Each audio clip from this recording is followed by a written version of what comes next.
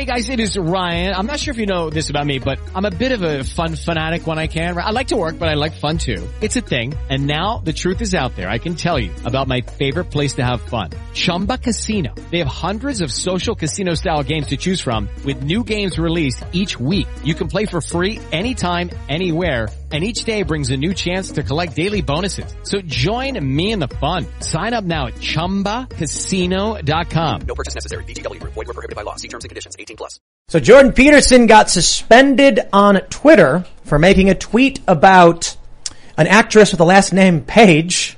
I'll just put it that way. Who's in the Umbrella Academy. He made a tweet referencing an individual named Ellen Page, who now goes by Elliot Page. How's that work for you? And is refusing to apologize, so it looks like it's going to be a permanent suspension, but there is really, really big news. Jordan Peterson and Dennis Prager have signed with the Daily Wire. The Daily Wire announced they got 890,000 paying subscribers, and I was so jealous, I punched my monitor. I was like, oh, the Daily Wire. No, I'm just kidding. I'm really excited for these guys because their victory is our victory. Watching the corporate press and the establishment fizzle out and implode. CNN Plus couldn't even fail on time. They ended up imploding a few days early. It's amazing. And then the Daily Wire is taking off. To see all of this success, to see Jordan Peterson getting more funding, to see money coming in, to see everyone supporting the Daily Wire, it's just good news. It's just all around good news. And because it's not all good news. So I decided, we were originally going to leave with the Joe Biden story where he said, you're going to pay high gas prices as long as it takes for him to win in Ukraine. Great. Joe Biden's political ambitions are going to dictate why you can't afford to pay for gas. But, I decided it's a little dark and, let's switch it up and talk about the good news. I mean, it is kind of bad news that Jordan Peterson got suspended, but we'll talk about that. Plus, we got some crazy news. The EPA is lost in the Supreme Court. Supreme Court basically said the EPA can't regulate carbon emissions, which is a huge knock on federal authority. So now it's just hilarious. All of the losses the left has received, gun rights, Roe v. Wade, and now the EPA, they are freaking out. AOC, of course, going on Colbert and saying that the Supreme Court's illegitimate or whatever. They're extremist. Nancy Pelosi says they're extremist. Well, they're really, really upset. But the Democrats are going to use all of that energy to try and win in the midterms. We'll see, because I'm not convinced. After all of the really bad stuff that happened to the left because the Supreme Court made correct rulings, when Joe Biden comes out and says, you're going to pay high gas prices as long as it takes, I'm pretty sure people are going to be like, as long as it takes is until you're voted out of office, dude. Because it's not going to be that long. So we'll talk about all that. But before we get started, head over to timcast.com and become a member to help support our work. The Daily Wire has 890,000 subscribers. So we just need to add about 800 and some odd thousand people to our website, and then we can be as big as they are. But we're doing a lot of stuff here as well. We brought in Jamie Kilstein to help us do the vlog Cast Castle, which we're slowly building it up to kind of like a fictional version of of our office. So it'll be like a sitcom with gags and bits. We've always been trying to do that, but you have to slowly build up to it, and we're not just throwing tons of money into it. But with your support, we can ramp up production across the board. We got Tales from the Inverted World launching season 2 tomorrow. It's going to be big, plus the book. So we got a bunch of stuff in the works. We've got new people coming on board. We've got new shows planned. And with your support as members, there won't just be one massive company taking over the cultural establishment. There will be two. Timcast will be doing it as well. So sign up. We're going to have a members-only show coming up for you at 11 p.m. That will be at timcast.com. Smash that like button. Subscribe to this channel. Share the show with your friends. Without further ado, joining us to talk about all of these fun stories is Spike Cohen. Hey, man. Thanks for having me on. Who are you? I am Spike Cohen. I am the founder and chair of an organization I started about a month ago called You Are the Power, which is a grassroots libertarian political activism group. I am a retired business owner. I am first and foremost the husband to objectively the greatest woman to ever walk this planet, Tasha Cohen. And in my spare time, I cyberbully federal agencies and elected officials until they delete their social media accounts. Has that actually happened? A few times, yeah. Oh, wow. Yeah, we've got, I think, 12 total. Wow. Mostly local and state, but yeah, a few DAs we've chased off the internet and stuff But like you don't that. mean, like, literally cyberbully. You mean challenge their authority. Yeah, so I should say cyberbully is, and we don't threaten or anything like that, but really just, I'm actually, almost, like, saccharine sweet in the way. I'm like, hi there, how are you doing? By the way, can we talk about this thing? And so I'm very congenial about it, but in a way that makes them want to leave the internet forever. So it'll be interesting talking about the EPA stuff with you, especially. Sure, absolutely, yeah. We also have Mary Morgan. Hello, thank you for having me on a second time. I didn't say anything to get you canceled last time. I'm still in your good graces, right? So you earned your way back on. Yeah. I'm the co-host of Pop Culture Crisis. So I'm going to shill it all night tonight. That's gonna be great. We just got over 30,000, so now it's the race to 40,000 with Inverted World. 100,000. Eventually. Yeah. Pop Culture Crisis is one of our shows. So Mary and Brett Dasovic host the show. Yes. Talking about pop culture issues and cultural issues as well. It's the more cultural side of the conversation. So we talk a lot about heavy politics and stuff like the EPA and Joe Biden. And you guys were talking about like woke Hollywood stuff. Yeah. Today we were talking about how James Bond is getting a reinvention, which could mean something very bad. He's going to be a black woman, I think. Right? Yeah, maybe paraplegic too, I heard. No. Really? No. Oh. I believe The fact it. that you believe it, it says a lot. Yeah. All right. We also got Ian. What's up, everybody? I'm actually going to be on Pop Culture Crisis tomorrow with Mary and Brett. I'm looking forward to it. It's going to be 3 p.m. Eastern Standard Time, so come and check it out. And I'm looking forward to communicating tonight with compassion, not letting my emotions get the best of me, just listening. Well, not just listening, but listening in addition to talking. Yes. Excellent strategy. Pop Culture Crisis is 100% a house-like hobby. I'm always on Wednesdays. Sometimes I go on with Andy. Ian's on Fridays. Got a bunch of our journalists on there. It's always a good time. You guys should for sure check it out. Let's get to 40K next. Yeah. All right. Let's jump to this first story from the National Post. Jordan Peterson suspended from Twitter. Says it might as well be a ban because I won't apologize. Quote, if I can't be let back on because I won't apologize, I could care less, Jordan Peterson told the National Post after Twitter suspended his account over a tweet about Elliot Page. I don't think Jordan Peterson said anything about Elliot Page. Did not, no. He was referring to an Ellen Page. Mm-hmm. On June 28th, the controversial author, I like how they say he's controversial, clinical psychologist and professor emeritus at the University of Toronto lost access to most of his Twitter account features because of a tweet he posted earlier in the week that used transgender actor Elliot Page's former name and suggested he had his breasts removed by a criminal physician. So he said, quote, I penned an irritated tweet in response to one of the latest happenings on the increasingly heated culture war front, Peter told the National Post. As far as Peterson is concerned, the temporary suspension might as well have been a ban because he would rather die than delete the tweet in question, he said. Does the tweet stay up when that happens? I think so. I'm going to have to check it out. Stays Really? up private, I think. Private? They want you to be the one to take it down, to admit you're wrong. Which is so psychologically manipulative. That's a very psychological move. It's like no one can see it, but you have to remove it yourself. Mm-hmm. Like we could remove it, but you have to do it, or you can't come back on. Atone. Very interesting. Exactly. Yeah. It's like making a kid go out into the woods and pick his own switch. Yeah, it is very much so. Yes, but I think it's a legal thing. I think it's a legal thing. Is it? Yeah, I think they're like, we can't tell you. Liability? Yeah, like we can't remove it because then we're directly involved or something like that. And also then where's the proof? If you're like, hey, where's your proof that I violated terms? There's nothing up. Right, but then there's also, I mean, like Facebook's removed all sorts of stuff I've put up over the years, and I'm sure Twitter has actually been fairly good to me on most stuff. But in terms of, I mean, I think they can remove stuff, but maybe only if it's like you said, violating the terms. And if this is something that doesn't technically violate their terms, they're like, okay, well, we're just going to make you remove it. I'm honestly not sure what it is. It also might be because he's so prominent, they don't want to remove it. They want him to remove it and make that, like atonement for it. Yes. I honestly don't know. If this was a small account, they would have gotten nuked. They just, get nuked. Yeah. Gotta send a message. But I think the principal issue as to why he got suspended was because he said criminal physician, I think is what he said, right? Is that what he said? Yes, what he said. What's his exact criminal tweet? Physician. Right. And that's it right there. The insinuation of a crime or something is probably why they took it down. Oh, okay. Dead naming. Yeah. Yep. Not dead naming. No? No, thought I that don't. was against their policy. I don't know. I issued a tweet. Like, so often when people get suspended for stuff like this, I will tweet something out. Similar? In the same vein, but specifically like jumping over the landmines of the rules. Yeah. So that I can effectively say something similar, but to prove a point, kind of just like make the point. Yeah, I didn't get suspended. Maybe, I don't know, knock on wood, spoke too soon. But, after I heard that Jordan Peterson got suspended, I tweeted, who is Ellen Page and what does breast removed mean? Yeah. So by posing it as a question, the issue is with, YouTube and all these platforms, they don't want you attacking people. That's the real issue. They don't mind you criticizing people, but what Twitter, YouTube, and these other platforms have said, behind the scenes, or, I mean, actually they say it overtly, is their goal is a healthier conversation.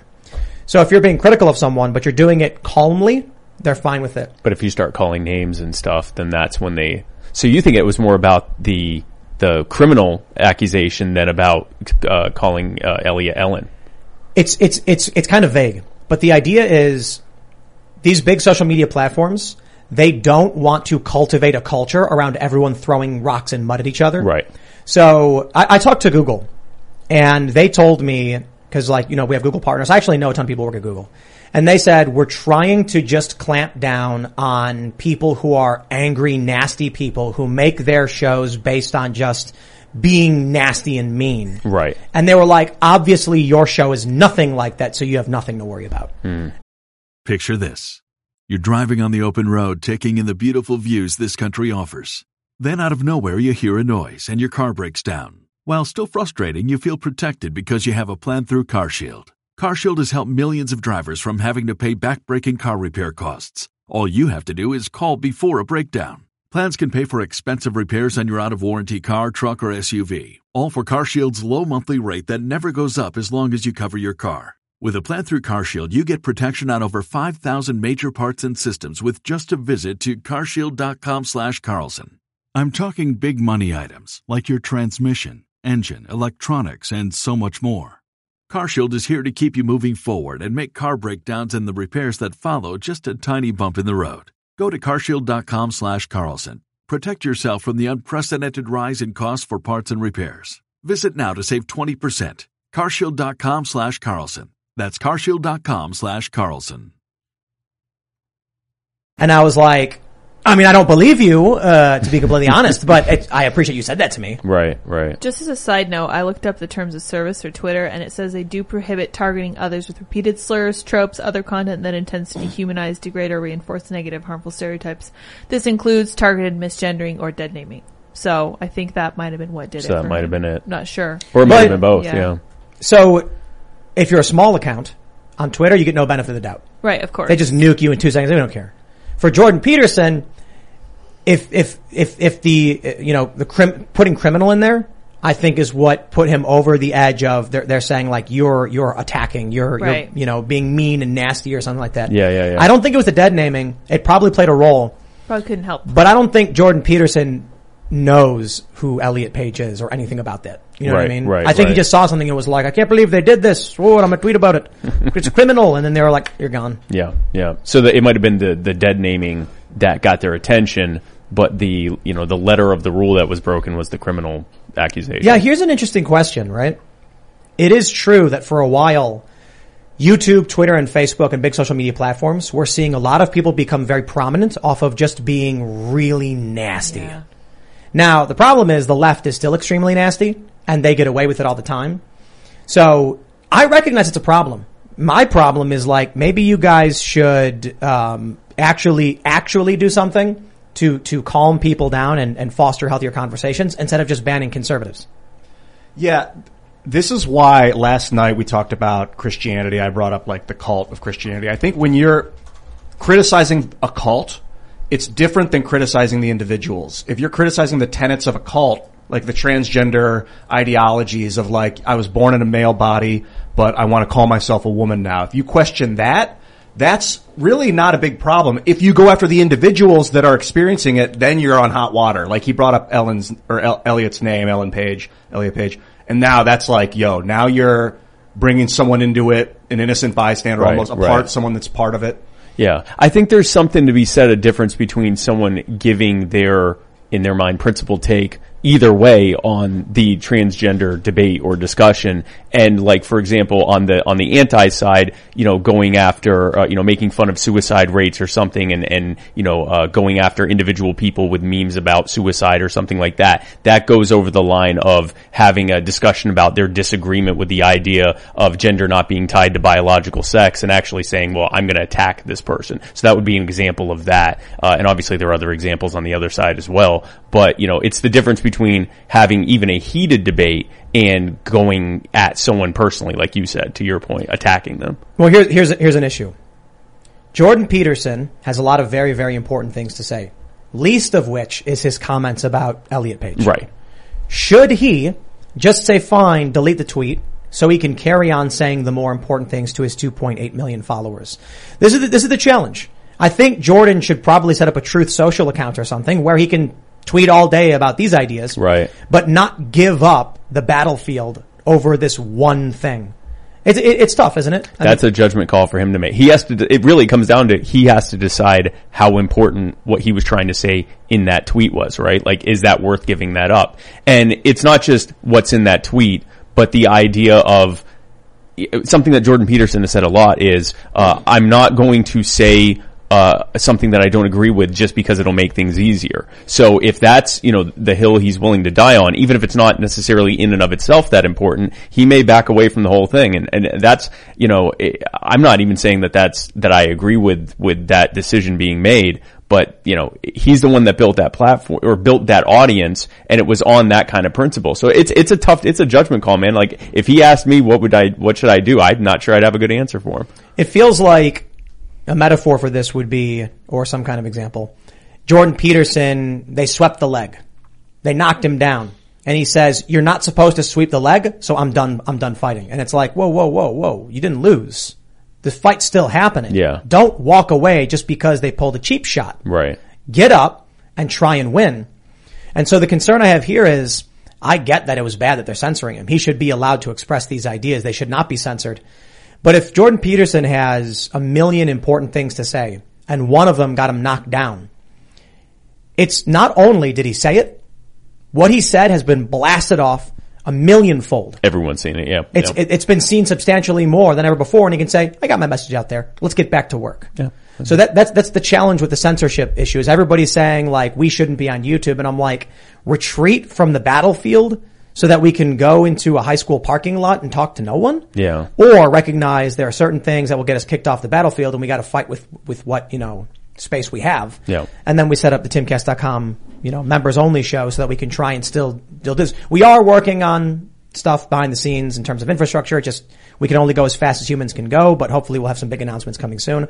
And, I think, I kind of feel like Jordan's made his point. He can come back on Twitter and he can start smack talking again. You should go for it. I think you made a good point, Spike, that he's made kind of his career around, or a big part of his career is like, I'm not going to use you cannot compel me to say something I don't believe. And in this situation, I think if he did recant and say, okay, fine, I'll do whatever you want, I'll bend the knee, that he'll lose 30% of his followers. Yeah. Or like they'll just lose faith in him. And right now he's got the faith of humanity on his side. So wherever he goes, whatever he does, people will listen, people will follow. He also could be playing the long game of expecting Elon Musk to purchase Twitter so he can come back triumphant however many weeks, months from now and say, see, look, I didn't bend. Yeah. I said what I said and I'm not going to back off, and you can take that to the bank that I'll never back off of something that I believe. And if that ends up playing out that way, then he ended up playing a much longer game than the rest of us. Here's an idea: he can take his tweet down, and then as soon as his account is reopened, issue a new tweet saying, "Follow me on Truth Social because screw this platform, they're censorious." Try and pull as many of their users off the platform as possible to make them suffer. Yeah. That's one way to do it. I mean, look, if Jordan Peterson's saying he's going to nuke, he's never coming back to Twitter, it's like, all right, give him one final show. Come back on and be like, come on, everybody, party's out here. Let's get out of here. And then delete your own account. And then, or you just put a big, if you want to see what Jordan Peterson say, here's the link to Truth Social. Yeah.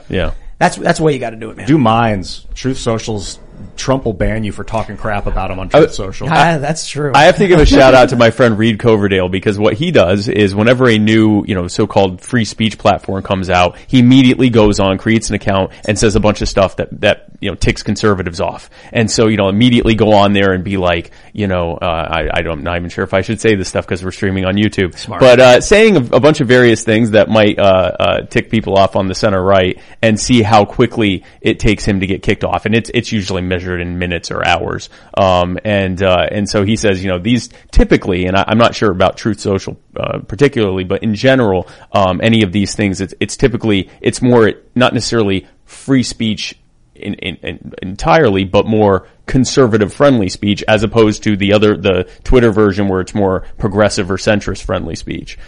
He has so far he's batting 1,000 for getting knocked off these platforms. Shout out to Reed Coverdale. Yes. Nice job. Let's talk about what's going on with Jordan Peterson, man. This is Jordan Peterson News Day. Daily Wire, the new streaming service, Daily Wire Plus, signed Jordan Peterson to a multi-year deal. I was laughing all night. So this news came out basically during our show yesterday. Yeah. And then when I found out, I started laughing. I'm like, this is amazing. Yeah. CNN Plus couldn't last 3 weeks. They were supposed to implode within a month, and then even a few days early, they couldn't even fail on time. And watching their just collapse. Then CNN had this announcement that like their daytime host was just like, I'm quitting. I'm tired of being tired. I don't want to do this anymore. And then Daily Wire is expanding rapidly. They're signing new shows. They're launching new shows. They're bringing in Dennis Prager and Jordan Peterson. Mm-hmm. In April, they had 600,000 subscribers. Now they have 890,000 subscribers. And so it's just a good day. You know what I say? I was saying this earlier. I'm not motivated by money. I'm not doing this because I want to buy a Ferrari, a Lambo, and build a mansion or anything like that. No, I would love nothing more than to walk out of my hut into a field of fresh fruit and farm them and smile upon a grateful universe, knowing that we have snapped out of existence the corporate press and the establishment garbage, manipulative trash. I want to see the liars called out. I want to see accountability from the establishment. The Daily Wire is doing that. Good for them. We want to do that too. That's what I want to do every single day. So when I see the Daily Wire pulling this off and I see CNN failing, I know that we are winning.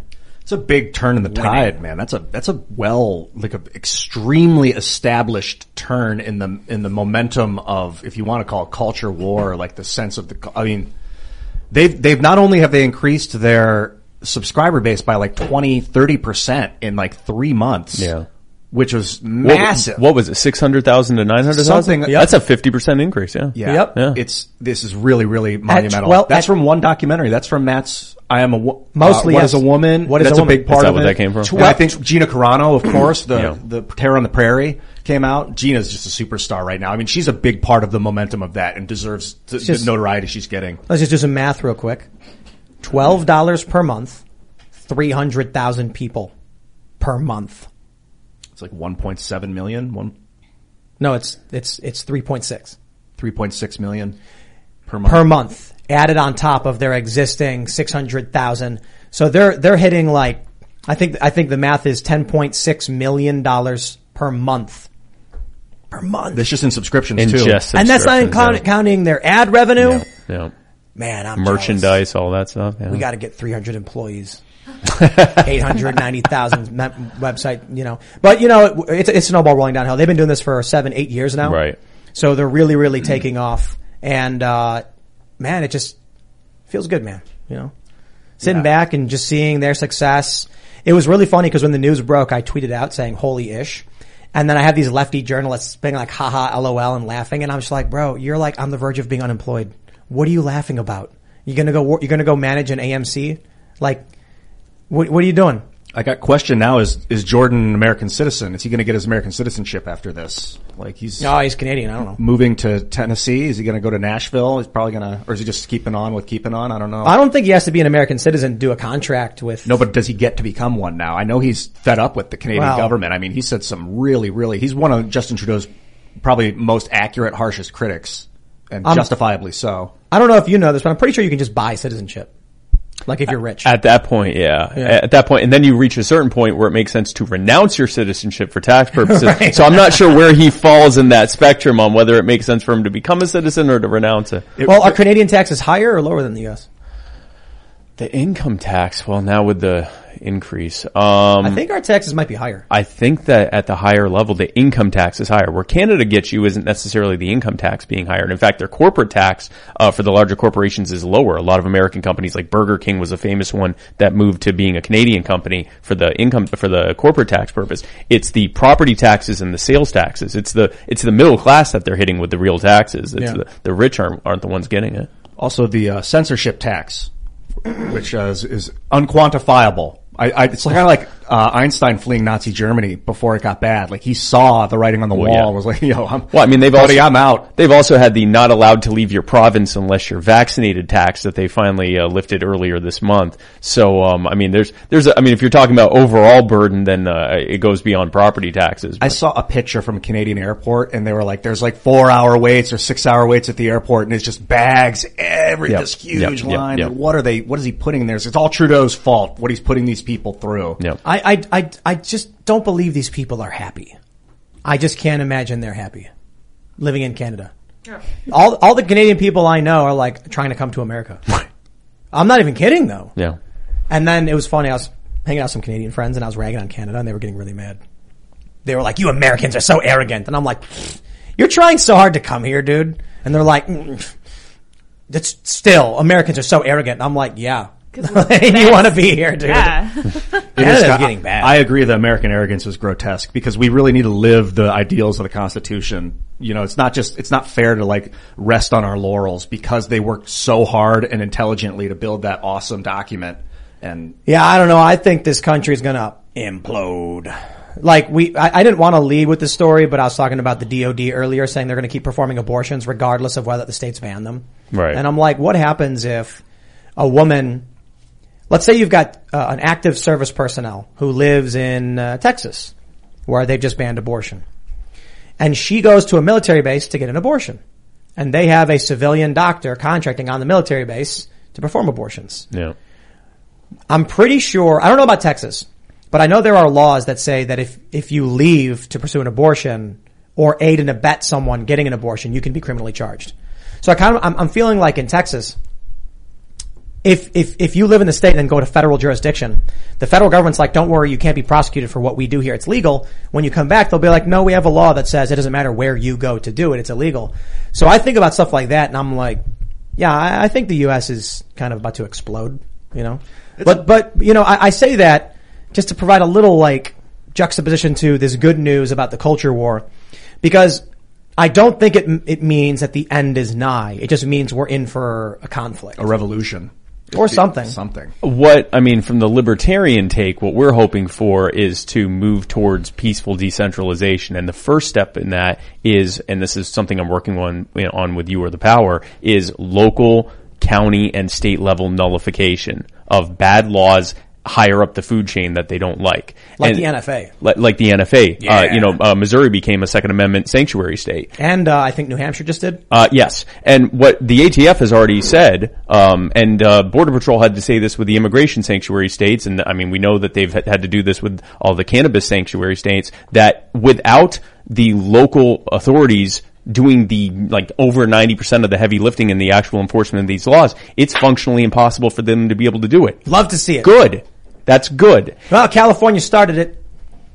They wanted to do all the immigration stuff, and now we're going to see all the two-way stuff. And the cannabis stuff. And the cannabis Immigration and cannabis. Okay, great. Well, now we're doing it for everything. That's right. And the beauty of that is not just the real world implications of being able to nullify bad state and federal policy at the local level. It also empowers the citizen to know that their vote isn't just cast into the ether. They can take over their city, their county, and eventually their state and get rid of all the garbage that they don't have the wherewithal to stop at Capitol Hill. They can just stop it from being effectively enforced where they live. Where we are right now in Maryland, there are, I think it's 3 counties signed letters saying they wanted to secede from Maryland to join West Virginia. Mm. It's never going to happen. But the county we're in actually declared a two-way sanctuary. It doesn't mean a whole lot because the state didn't. Yeah. And so you still got to get clearance from the state police to make sure, because the laws make no sense here for guns. But up in New Hampshire, the governor just signed a bill that said they're no longer going to cooperate with the feds.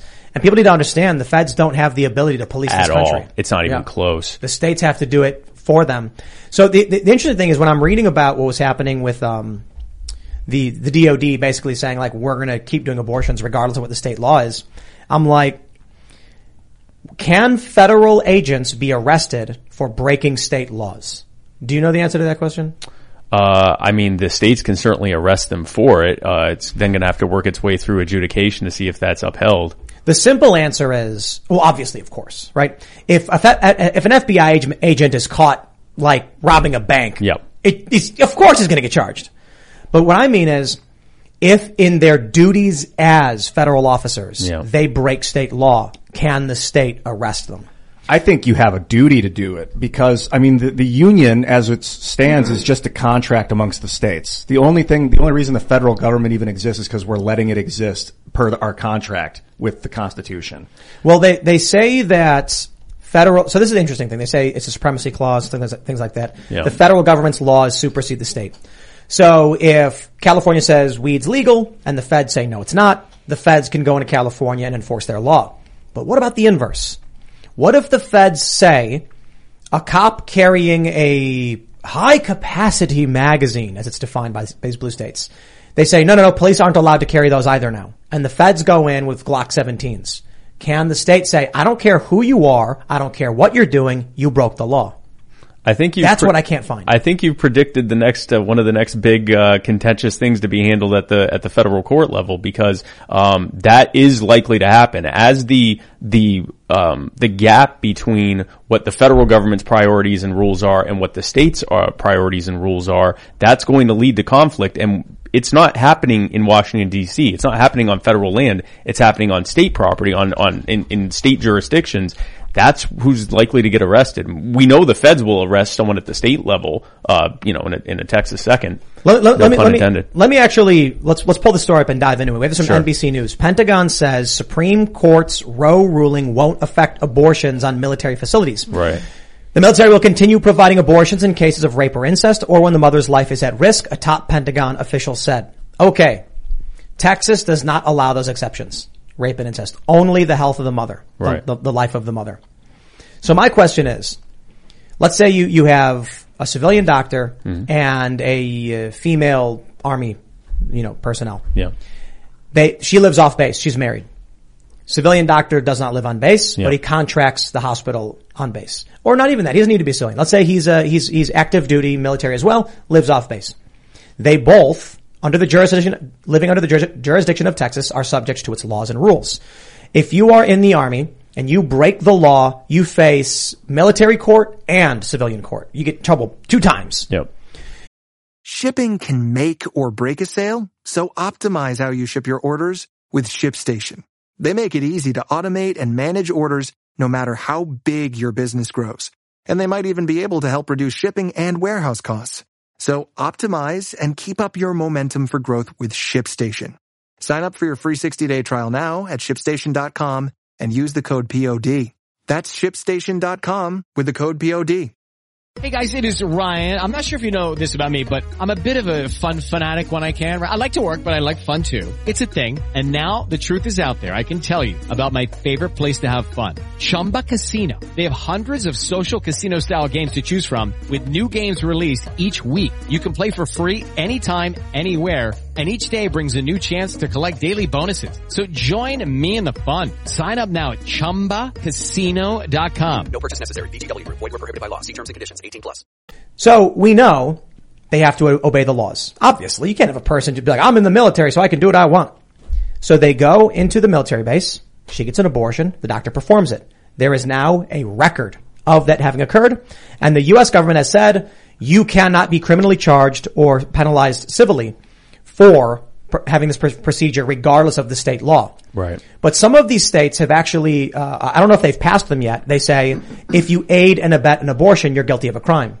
So that means the doctor and the woman, regardless of where it's performed, coming back into that state could be arrested because they have committed the crime according to that state. Right. What happens if the state then says, we don't care what the Fed said, and they arrest this contractor or 2 active duty military, and the military is like, you can't arrest them, it's not illegal, and they say, it is here. Yeah. What happens when states start arresting military personnel? Well, I think there are 3 things there. One is what happens when the states start arresting them. The second part is a law that says you can't do something effectively somewhere else, somewhere outside of our jurisdiction, is that going to be able to hold up in court? And then also the question of specific to this, what if the feds just stop recording it? What if the feds just, it's, no questions asked, abortions being performed, and they just don't, have I got one more for you. Okay.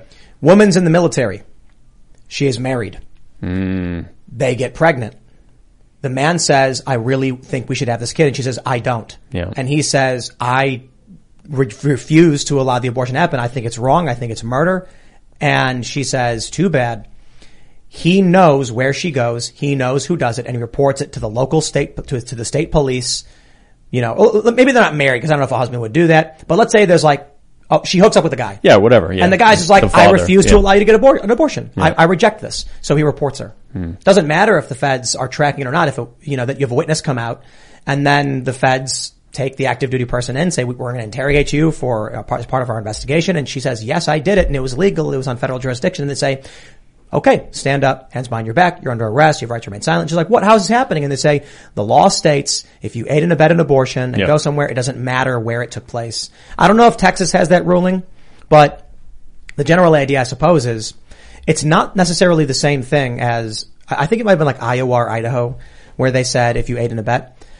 But if this military base is in Texas, the feds might be like, it happened on federal jurisdiction. Texas might still say, you're still in Texas. You still live under our laws. And regardless of that, let's just say letter of the law. No, they can't do that, right? Okay, well, according to James Buchanan, states weren't legally allowed to secede either, didn't stop them. Right. So what happens if you get a Christian conservative prosecutor in Texas who says we have made it illegal to kill babies, and then you went into a military base and killed a baby? I'm gonna charge you, and I'm gonna take it all the way to the top because I believe it's the right thing to do. It doesn't matter what the federal government thinks they're protected on, and then what? The feds are going to be like trying to pull their people out of the jail, filing lawsuits. Yeah. Does it end in a legal battle, or does it end with the state police surrounding federal law enforcement vehicles at gunpoint and saying you're under arrest? What happens then if a federal agent tries getting the woman out, even though she's a known fugitive of state law? Is it possible Texas then says you've aided and abetted a fugitive? I don't care if you're doing it. The feds have no authority to undermine our laws. Think about it this way. Let's say a federal agent, let's say a female member of the Army murders a kid, hits him with a car, and it was on duty, driving a military vehicle, and the kid dies. And the state says, you were driving recklessly, we have a witness, you're under arrest. And then the military says, no, she was active duty, it was an accident, we reject those charges. What happens?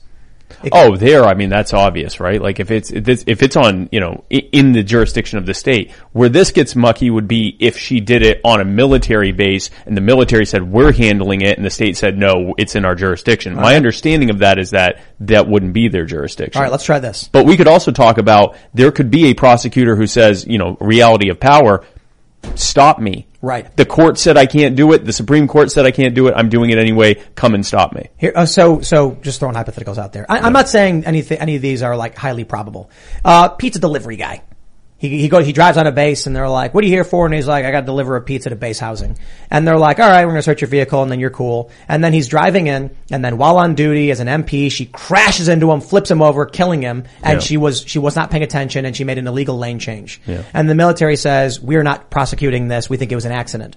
And then the family of the driver says he's a civilian who's in our state. We reject this. We want him charged. Yeah. I think it's highly likely in most circumstances in that case, they'd be like, it happened on a military base. The feds are going to have to handle it. Yeah, I was going to say, I believe there's already some long-standing precedent, both, I'm not even sure if it had to be judicial. I think that's understanding that on military base, that is federal land. That's not state jurisdiction. So where the question arises then, where this starts to become more akin to the Civil War, is women going to military bases when they're not active duty to get abortions. Yep. The state knows they're doing it. Yep. Does the state say to the federal government, stop breaking our laws or else? And the feds say, it's our military base, you can't do anything about it. And they say, we will send in state police to arrest these women. The moment they step foot out, they're getting arrested because you are if people start going on a military basis, they say, and again, I know this is a bit of a stretch, they're going to be providing abortions. I think it's typically only done for military personnel on military bases. But there are people on the left arguing for effectively making them sanctuaries for abortion. Right, exactly. Yep. So my suggestion is this the direction we may be going? Oh, very much. I mean, you want to talk about a culture war. There is a gap between those who see this as, a woman exerting autonomy over her body against a clump of cells, a parasite, and other people are saying, no, this is a murder of a baby every bit as much as if the woman were to turn around and murder someone standing next to him. And it's hard to have a compromise between that, right? And so if this plays out and both sides are willing to go to the trenches over it, this could lead to what we're talking about, or even worse, on just even this specific subject. You made a good point, reality of power. That they can say whatever they want. It matters matter. in who's willing to do something about it. Yep. And so I suppose the issue is, let's take the moral issue of today with abortion and go back in time to slavery. So let's say in the North, they said, we've abolished slavery. And then let's say it's in Pennsylvania. And so it's right on the border of Maryland, which was a slave state. And then you have a military base there that has slaves, and they're like, we don't care that you abolished this, we're keeping the slaves. We're just going to do it anyway. And John Brown would probably lose it over that, right? The abolitionist would be like, don't care. Yep. You can't do this, it's wrong. Yep. So what I fear is, It's just crazy to me that Texas would come out so strong. No exceptions for rape or incest. And the military says, we will. Like, we're getting to that point where you just need to imagine it this way. If abortion is murder, at least in the eyes of the Christian conservatives, what they're basically saying is we will keep killing children and you can't stop us. Right. Yeah, at a certain point, law enforcement's going to be like, we have codified this in our law that you cannot do this and you are doing it. Yeah. Well, it's not murder. I don't care what people believe. It's not murder. Let's keep that in mind. Why is it not murder? It's not illegal. In Texas, it is. Well, in certain places, if you do it in the wrong spot, you might consider it a murder. I don't know if they Are you saying from a legal standpoint? From a legal standpoint, murder's a legal term. It's killing. Right. It's definitely a form of homicide. I mean, it depends on if you consider the lump of cells a human. Right. At what point are they legally human? It is illegal in Texas. It is the unlawful killing of a person in Texas. Is it a person from inception? Did they codify that?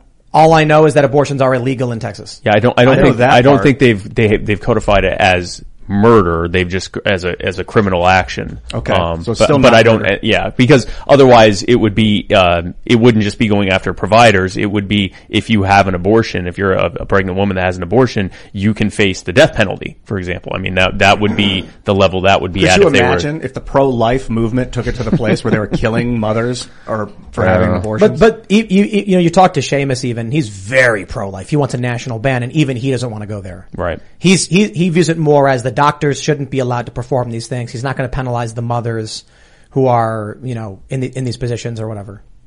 What really bothers me is the idea that a state would prosecute someone for something they did outside of the jurisdiction. I don't understand. That bothers me the most out of all of this. And I mean, we could talk about my concerns about how a war on abortion is just as successful as the war on drugs, war on terror, war on poverty, everything else. What happens when you get government involved as a regulatory body on something like pregnancy, and the harm that comes from that. But just inside of this, the biggest thing I'm concerned of on a broader scale is the idea of, oh, you did that over there? Yeah, no, don't ever come back or we'll arrest you. Like that, I mean, take that to its logical conclusion. It doesn't sound. Are there any other instances in the United States? I don't believe that would be held up.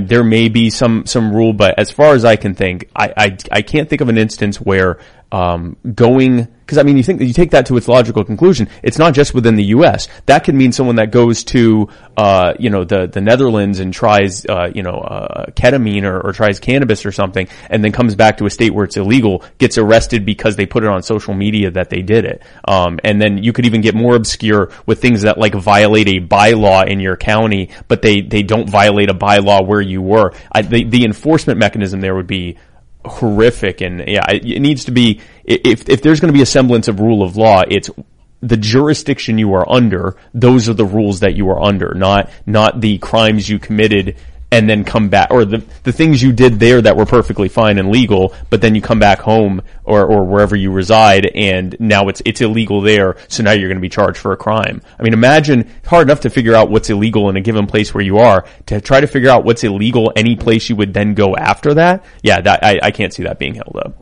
Then that would be a major problem. And like Tim said, we don't even know if Texas has that, but there are other states that have tried implementing that for abortion and some of these other things. And it's politicians, honestly, virtue signaling to their base. Not only can't they do it here, they can't do it anywhere. Well, that's probably not going to be held up. And would you want that to be held up? Like, would you want the government to tell you what you can and can't do when you aren't even under their jurisdiction? I certainly wouldn't. No, not at all. Ian, I know you said abortion is not murder from the legal standpoint of the word, but then what do you make of murdering a pregnant woman being considered double homicide? Oh, it's homicide. It's just not murder. Homicide is the killing of a human. Murder is the illegal. I don't know. They're different definitions. So, like, murder is a form of homicide. Okay. Right, I don't know if the abortion bans are considering abortion homicide, though. They're not. In Louisiana, I think they tried to codify that, and then it got bumped right back. No one wants to do that. Yeah, no one wants to touch that. Yeah. Mary's point was in, I think Scott Peterson, I think Seamus brought that up. I don't know if it's Peterson case. Yes, yeah. When he got charged with double homicide because he killed Lacey Peterson and their unborn child. Right. So there are jurisdictions where if a woman is pregnant, you punch her in the stomach, you can get charged with murder. Yep. Actual murder. Yeah. Actual, like, if the mother survives, or manslaughter. But you kill the baby. She miscarries. Yeah. Okay. Well, just to clarify, you can get charged with murdering the baby if you punch her in the gut, right? Murder, manslaughter. It depends on, Right. I believe it's state by state. Cause I know in California, and a lot of people thought how ironic California, which is, when it comes to abortion, the most, liberal on that subject. But when Scott Peterson killed Lacey Peterson and her child, he was charged with double homicide, with double murder. Very strange for California. They're like, no, he did kill her, but the rest was a clump of cells. It comes down to the argument that, well, it all depends on the mother's intent because she wanted to keep the unborn child. No, I didn't say it made sense. This is it. I didn't say it was consistent. The age of the will, where your will equates to the truth of the matter. Yeah, no, if it comes down to, if a state, because really it comes down to personhood, right? Like if a state has decided that personhood doesn't begin until birth or some point after conception, and this fetus, unborn child, whatever you want to call it, hasn't reached that point of personhood yet, well then that would mean whether it was through an abortion or through someone killing the mother or attacking the mother and the fetus, unborn person dies, it would either always be homicide or a crime, or it would always not be that because that thing doesn't have personhood.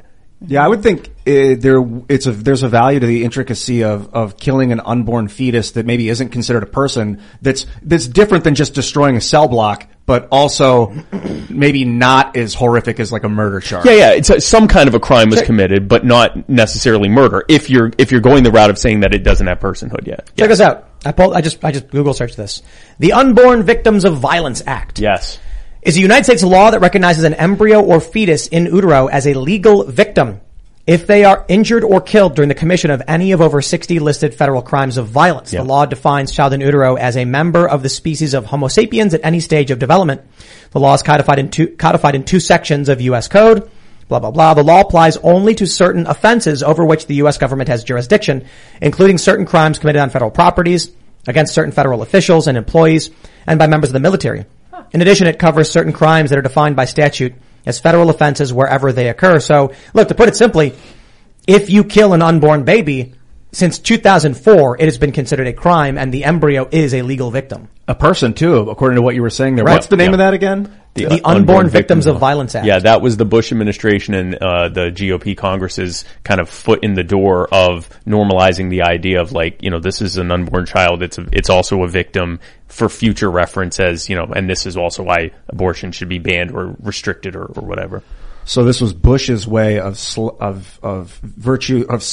that the unborn fetus is a person. Not just signaling, but actually creating the legal mechanism to build upon in the future. The camel's nose under the tent, and a few years later you got a full camel in your tent. The purpose behind that, as Tim noted, that's for federal offenses or for federal personnel, like military personnel or whatever. So like, if it's outside of federal jurisdiction, that doesn't apply. So the whole purpose of that, even though it's very limited when it could ever be used, the whole purpose of that, yes, was to signal to the base, but also to create that infrastructure or that legal mechanism to make future, build-upons in the future. Well, this would mean that in Washington, D.C., for instance, if you committed one of these listed crimes against a pregnant woman resulting in the death of the fetus, then you're charged with this. Yeah, exactly. But I guess what is the charge? Is it feticide? Is it homicide? Is it murder, manslaughter? How do they handle it? That I don't know. I guess if it's a legal victim and considered a person, it would just be homicide. Or whatever they did to it, like basically whatever you did to the fetus, right? They call it murder. Had you done it to a post-born person, whatever, it's the same crime. It's murder. The title of the bill is an act to amend Title 18 U.S. Code and the Uniform Code of Military Justice to protect unborn children from assault and murder and for other purposes. So quite literally, they refer to it as murder. Yeah, if it was killed, it would be murder or manslaughter or whatever. Abortion's not part of this. It's an exception as abortion. But I could imagine this argument happening where they're like, well, abortion should be considered part of the Unborn Victims of Violence Act. So we got to be real careful that they don't start interweaving these without people understanding what's happening. Because if a mother goes in for an abortion and then gets charged with murder because of some stupid law, that's going to just unravel the fabric of society. We've got to not start punishing women for.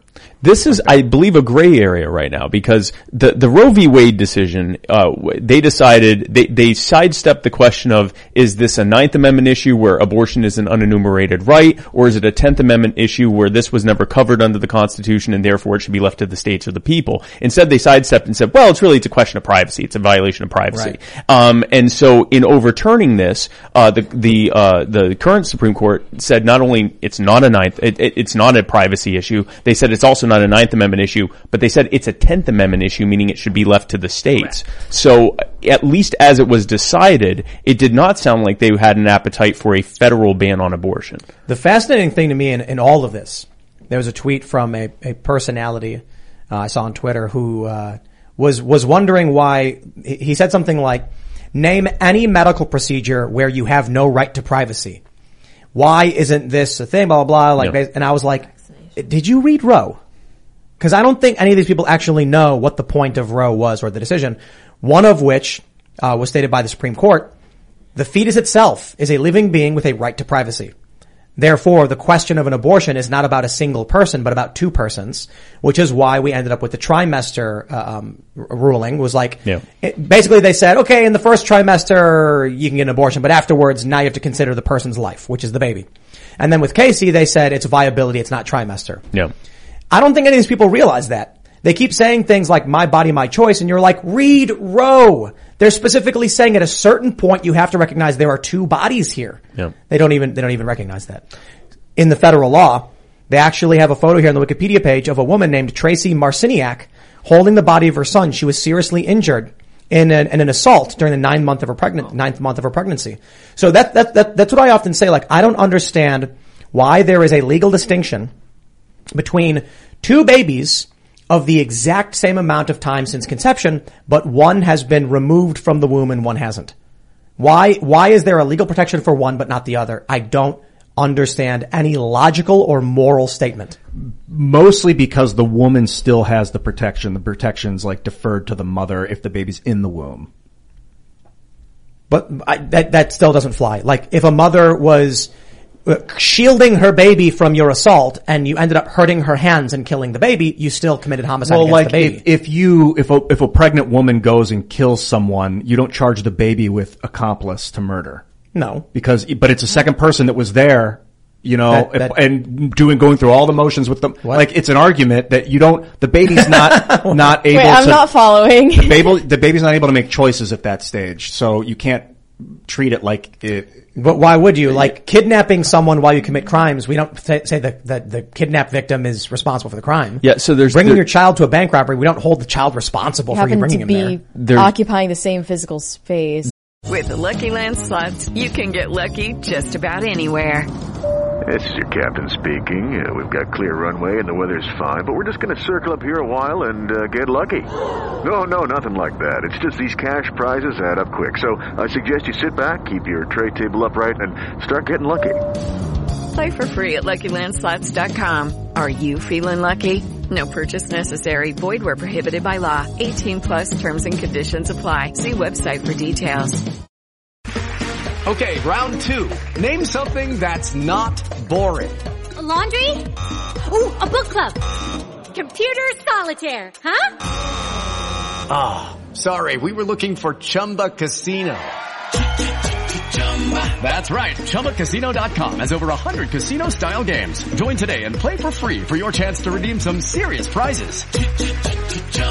ChumbaCasino.com. No purchase necessary. Void where prohibited by law. 18+ terms and conditions apply. See website for details. There's two parallel debates here. One is the personhood debate. When does this cease to be a clump of cells, and when does it become a full-fledged person that has the same legal and moral and ethical protections that anyone else would have? A secondary debate is even if it has personhood at some point before birth, which I think it's hard to argue that there's some magic moment passing through the womb, like, oh, now it's magically a person.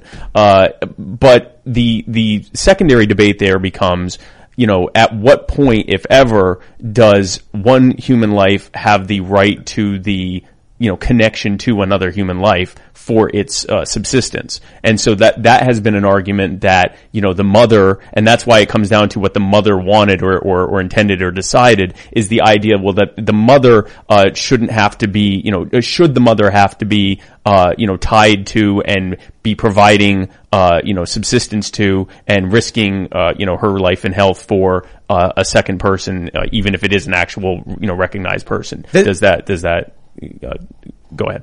Oh no, I was going to say this is where it gets interesting, because if you look at polling across the board over the past several decades, most people, you'll see the left will be like 80% of people are pro-choice. And I'm like, yeah, but they also really resent and reject elective abortion. Because the average person, when you're asking them about abortion, they think, they imagine this woman who's crying and being like, I have no choice. I need to make the right decision for my life and my family, and I wish it wasn't this way. But instead, you have 93% of abortions are elective, no reason given. Many women use it as a form of contraception. Most people don't like that. So when you look at, I actually went through tons of data. Yeah. All these different polls, all these different institutions, because I'm like, okay, they're saying, I can't believe that most people in this country are just totally fine with abortion as contraception. And people keep saying they do. And it's when you actually look at the questions asked, you realize actually they're not okay with elective abortion. And they're very much in line with, I think, how Oklahoma's been handling it, meaning abortion is legal in any legitimate circumstance. And legitimate being a very, very narrow band of acceptable causes for why abortion can happen. Yeah. And most people, I think it's more than 2/3, around 70, say abortion should only happen with a legitimate reason. Yeah. And I'm like, that's actually very restrictive. That would get rid of 93% of abortions. You're not hearing that when it comes to what the left is actually arguing when they're talking about this. So I bring that up because you mentioned the woman is providing her body to the child. And this is an important distinction. In the issue of rape and incest, I think you have a very, very difficult position. But in this instance especially, I think women have a right to abortion. Particularly because if you're going to make the argument that women made irresponsible choices and then got pregnant. Rape's not an irresponsible choice. You were right. It's victimhood. Yeah. And so here's the challenge, because I've argued with this with Seamus. If a woman says, I'm going to go party tonight, I don't need protection, and then gets pregnant, then someone makes the point, the government can't mandate she provide her body to another being. It's like, well, hold on. She made the choice to provide her body to that being now wants to rescind it. Yeah. It's not that she made the choice specifically thinking it would happen, but she engaged in the behavior which results in that it happened, and now there's a being dependent upon her. So it's like, if you agree to a medical procedure that would provide a direct link to another person's blood, and then after 2 weeks said, I want to shut this down, they'd be like, well, now you'd be killing the person. Yep. It's a different story as opposed to someone forcefully jammed, you fused your body with someone else, human centipede style. Right. Then I'd be like, you had no right to do that and you can't hold it against them. But the incest thing isn't victimhood either. Incest is a consensual. I disagree. Well, there could be rape involved in an incest situation, but if a brother and a sister decide to have a baby together, I don't understand how that would be different than having a child with some sort of deformity in the womb. I do understand your point, and I think there is an important moral distinction to be made that individuals can choose to engage in that behavior. But I also think incest has a special space in that it results in serious problems. It can. Inbreeding, they would call it. Yeah. But the so can that's why it's illegal, actually. Yeah. But so can any kind of deformity. If you find out at 3 weeks or 7 weeks that the child has a brain deformity or something, then it's basically like an incest gone wrong. Right. But also, when the reason they say rape and incest is very often incest is rape. It is rape within the family. The power dynamics alone of, a father having sex with and impregnating a daughter, that's rape. That's not, it would be very hard to argue, especially if you got a very young daughter or something like that. Statutory rape. Yeah. And not just statutory, but also from the standpoint of this is a child. It's pedophilia or hebephilia or whatever you want to call it. So it is also an act of sexual assault or rape, in addition to the fact that they're related. That's because the child can't consent the idea is legally a child until they're 18 cannot consent, so it's a form of rape. But if they call it statutory, it's not actual. You're making the distinction of like two consenting adult cousins, two consenting adult siblings that get pregnant. Should they just be able to go get the baby aborted at 5 months? I mean, it's a good point because we certainly are not okay with the idea of eugenics-based abortion, where it's like, I don't like the baby I'm told the baby will not be well, therefore get rid of it. Because if the incest is the same argument, then. Yeah. But I want to point something out because I saw a meme and it's the two arms coming together with like two distinct ideas and then coming together over one. You know what I'm talking about? Yeah, I know the one you're talking about. Yeah. And it said slavery and abortion, and then together it said denying personhood rights.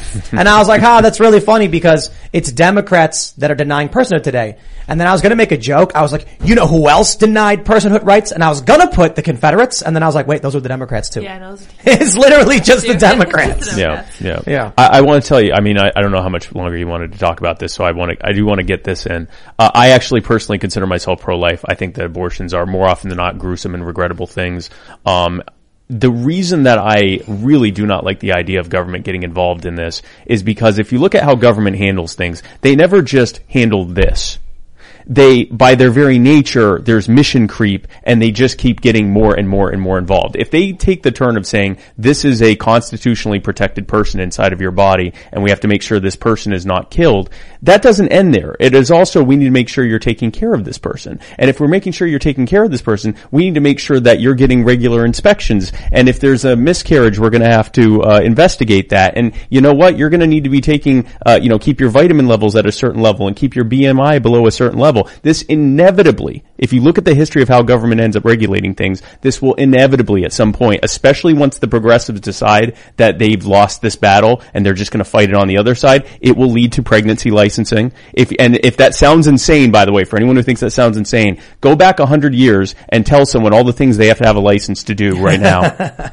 And now go forward 10, 20 years and tell someone that you could have an unlicensed pregnancy and look at the look of horror on their face. And whenever something has to be licensed or regulated, here come the rent-seeking crony lobbyists who want to make sure that their prenatal vitamin is mandated. So now what used to be $8 a month is now $500 a month, and who knows if your insurance is going to cover it. And you're going to end up inevitably in the situation, because illegal abortions will always be available, there will always be a black market for it, where poor women who are unable to afford a legal, regulated pregnancy end up getting an illegal abortion, who would have otherwise kept the child because they can't afford the burden of getting a legal pregnancy, and it's way easier to hide an illegal abortion than an illegal pregnancy. I think that's a ridiculous notion that anyone's miscarriage would be investigated in the circumstance that, abortion would be federally banned or... But then anyone could just say they miscarried instead of had an abortion. Well, Roe v. Wade was the start of the government encroaching upon women's bodies. Like, that's the... What do you mean by that? That's the new precedent. They shouldn't have gotten involved in the first place. Well, the involvement was saying whether or not they could do it. That was the beginning of their regulating pregnancy and... So, just read that one. U.S. women are being jailed for having miscarriages. Now, it could be wrong. Yeah, I want to hear the full story. It could be wrong, right? Yeah. They say a 21-year-old Native American woman from Oklahoma was convicted of manslaughter after having a miscarriage. People were outraged, but she was not alone. They say she was sentenced to 4 years in prison for the first-degree manslaughter of her unborn son. Was she doing drugs?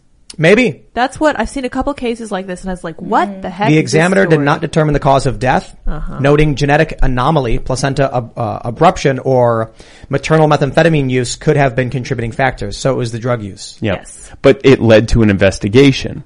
And the problem is, if you've criminalized abortion, then the easy loophole, if they're not actively investigating miscarriages, is to just say, oopsie, got a miscarriage, right? And so that can trigger, I mean, it's not like every single time they're going to, have someone and they're going to be drilling them and putting the lights on them and all of that. But at the very least, there has to be some follow-up by law enforcement to make sure this was a legitimate miscarriage. And now imagine being a woman who's just had a miscarriage. I don't think that is inevitable. Do you think that before 1973, every woman who had a miscarriage was getting investigated?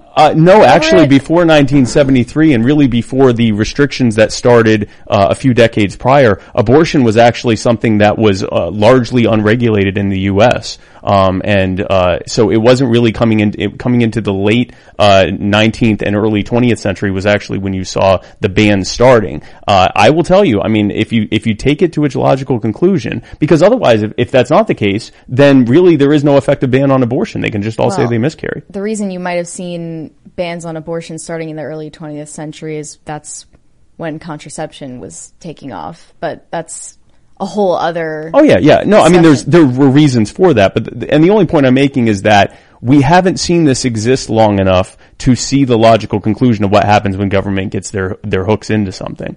Government tends to screw things up. That's what concerns me about the Roe v. Wade overturn is that now instead of one government involved in the regulation, there's 50 governments regulating it. I don't know. That's kind of a good thing. I don't know, man. Because I don't want the governments involved. Decentralization is better than centralization. In general, sometimes. It is. I mean, if you argue, decentralization should go to the individual, right? Ideally. So if you're arguing that this is a women's rights thing, then the obvious argument is that it goes back to the individual. If you're arguing that there should be some regulation of this, then the argument would be that it should be handled at the state level. I'm kind of transcending all of that and saying I really just, the idea of government getting involved in something like this, the war on drugs, more drugs, empowering of cartels, the criminalization of otherwise peaceful human behavior, the militarization of the police, no knock raids, all of this came from trying to regulate the use of a substance. And if you get them now involved in pregnancy, then I'm very concerned where that's going to lead. Not immediately, but, years, decades down the road, what that leads to. Especially once progressives say, hey, you know what, screw it, we'll just regulate the hell out of it then. I hear you on government involvement.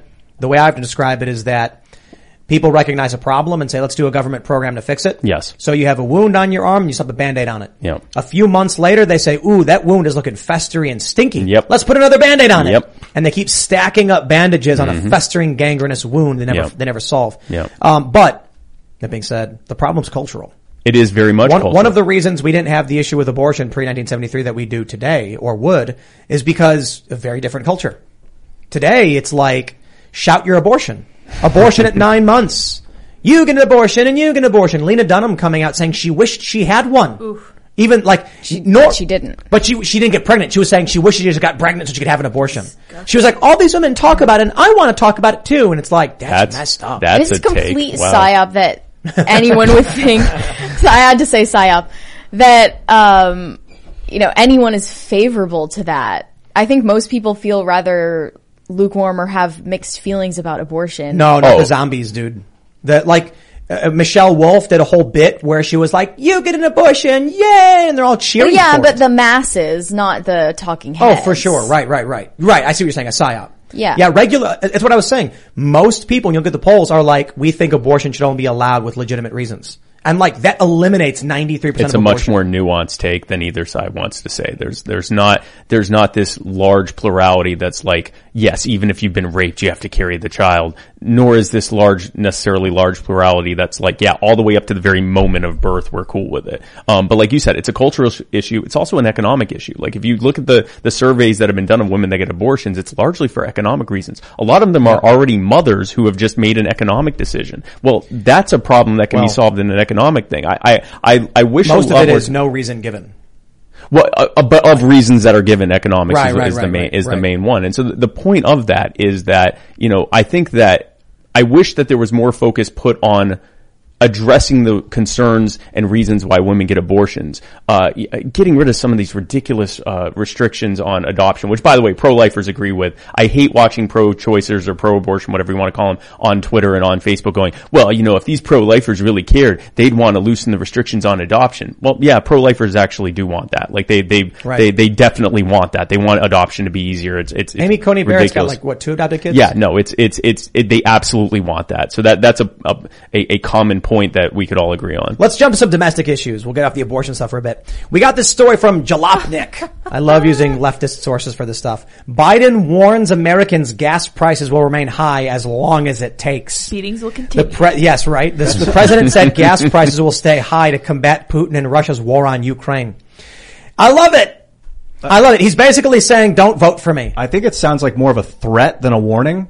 Biden threatens Americans. Gas prices will remain high as long as it takes that. You want Ukraine to win or not? Now pay up. Yeah. It's amazing. So at a time when the Democrats are desperate to find someone to run in 2024 because they don't think Joe Biden's going to make it, Joe Biden's giving them all of the reason to try and find someone else to run in 2024. You know, here, I like the theory that, you know, there have been people that have said that he keeps like giving calls for help, that he doesn't really want to be doing this, and that he's like, you know, they won't just let me go eat ice cream, and like, he'll like, come, like at different like candid moments where he'll be like, they told me to come out here and say this, so I guess I have to say that. This might be him just like, you know, please, like, don't, No. I don't want to, everyone's gonna have to pay higher gas prices. Will you finally just replace me? Can I go sit down somewhere? Yeah, this is a blatant honesty. I mean, the whole, as long as it takes things is political propaganda, but he's basically acknowledging that it's not going to come back down. Yeah, if you remove as long as it takes, this is an axiom. This is as long as the policies that are in place, the gas prices will remain high. And it's crazy because it was, I believe earlier this month that Biden did correctly acknowledge that right now the biggest bottleneck, at least in the U.S. when it comes to, domestic gas production is at the refinery level. But then he blamed the refiners and said, oh, you're not producing enough and you're profiting, you know, you're price gouging us. And then the refiners came out and said, we're at like 96, 98% capacity. If you right now, lessen some of the environmental restrictions and regulations on us, we could increase capacity by double digits. And if at the same time you allowed us to build some new refineries for the first time in decades while simultaneously reducing some of these tariffs on the materials that we need to build the refineries, we could short-term fix it with reduction of regulations and long-term fix it by building more refineries. But, you know, he'd rather say hashtag Putin price hike. Joe Biden said, when he was campaigning, he's going to transition us off of fossil fuels. Imagine hearing him tell you that, voting for him, and then coming out and being like, Joe Biden doesn't control the price of gas. Yeah. Like, dude, he told you he was going to do this. It's like that Pikachu face meme where it's like, I'm going to make gas prices go up. Okay, gas prices go up. How did this happen? And you try and explain to them all of the reasons, some of which are BS. They're like, it's corporate profits. That explains everything. Yes, suddenly, yeah. And I'm like, okay, break down for me the corporate profits thing. And they're like, what do you mean? Like, explain to me how much money they make. Like, I don't know. I just saw a meme on Facebook.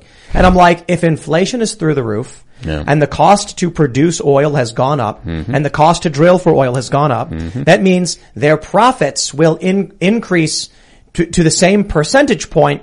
So I'll put it simply. If you make $100 in profit, and it costs you $75 to produce the oil, that's a 25% profit. If the costs increase by 25% and then you increase the cost of fuel as you sell it by 25%, it will also look like your profits went up 25%, but you retained the same level of buying power. Yep.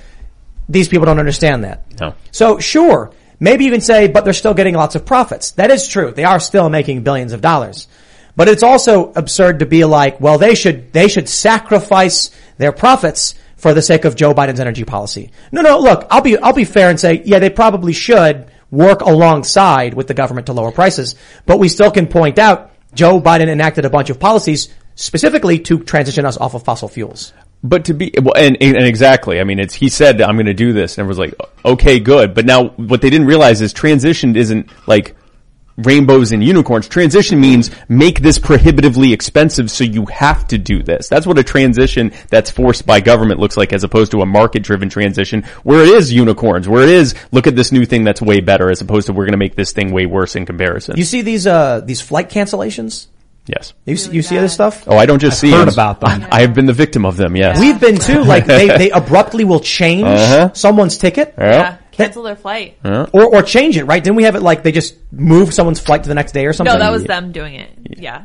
They emailed me and they're like, oh yeah, he changed that. He just didn't tell me. Okay. Like, okay, that's fine. That That's freaked different. me out. Yeah. No, but there are stories in the press where people are saying That's happened to me. Yeah. that they just changed your flight to a later date or something. I have gotten on an airplane, gotten a notification that the flight had been canceled. What? And then just start getting up because I realized they're about to announce it to everyone else too. And they've done that before, yeah. And we ended up having to stay, that was at Charlotte Airport, we ended up having to stay the night there. And like I'm looking at it, I'm like, no, we're on the we're on the plane. And I look and the door's open. I'm like, we're getting off the plane. And we did. And sure enough, like as I'm getting off the plane, they're like, everyone, we have an update. And I'm like, yeah, the update is this flight is canceled. See you tomorrow morning. Why was it canceled?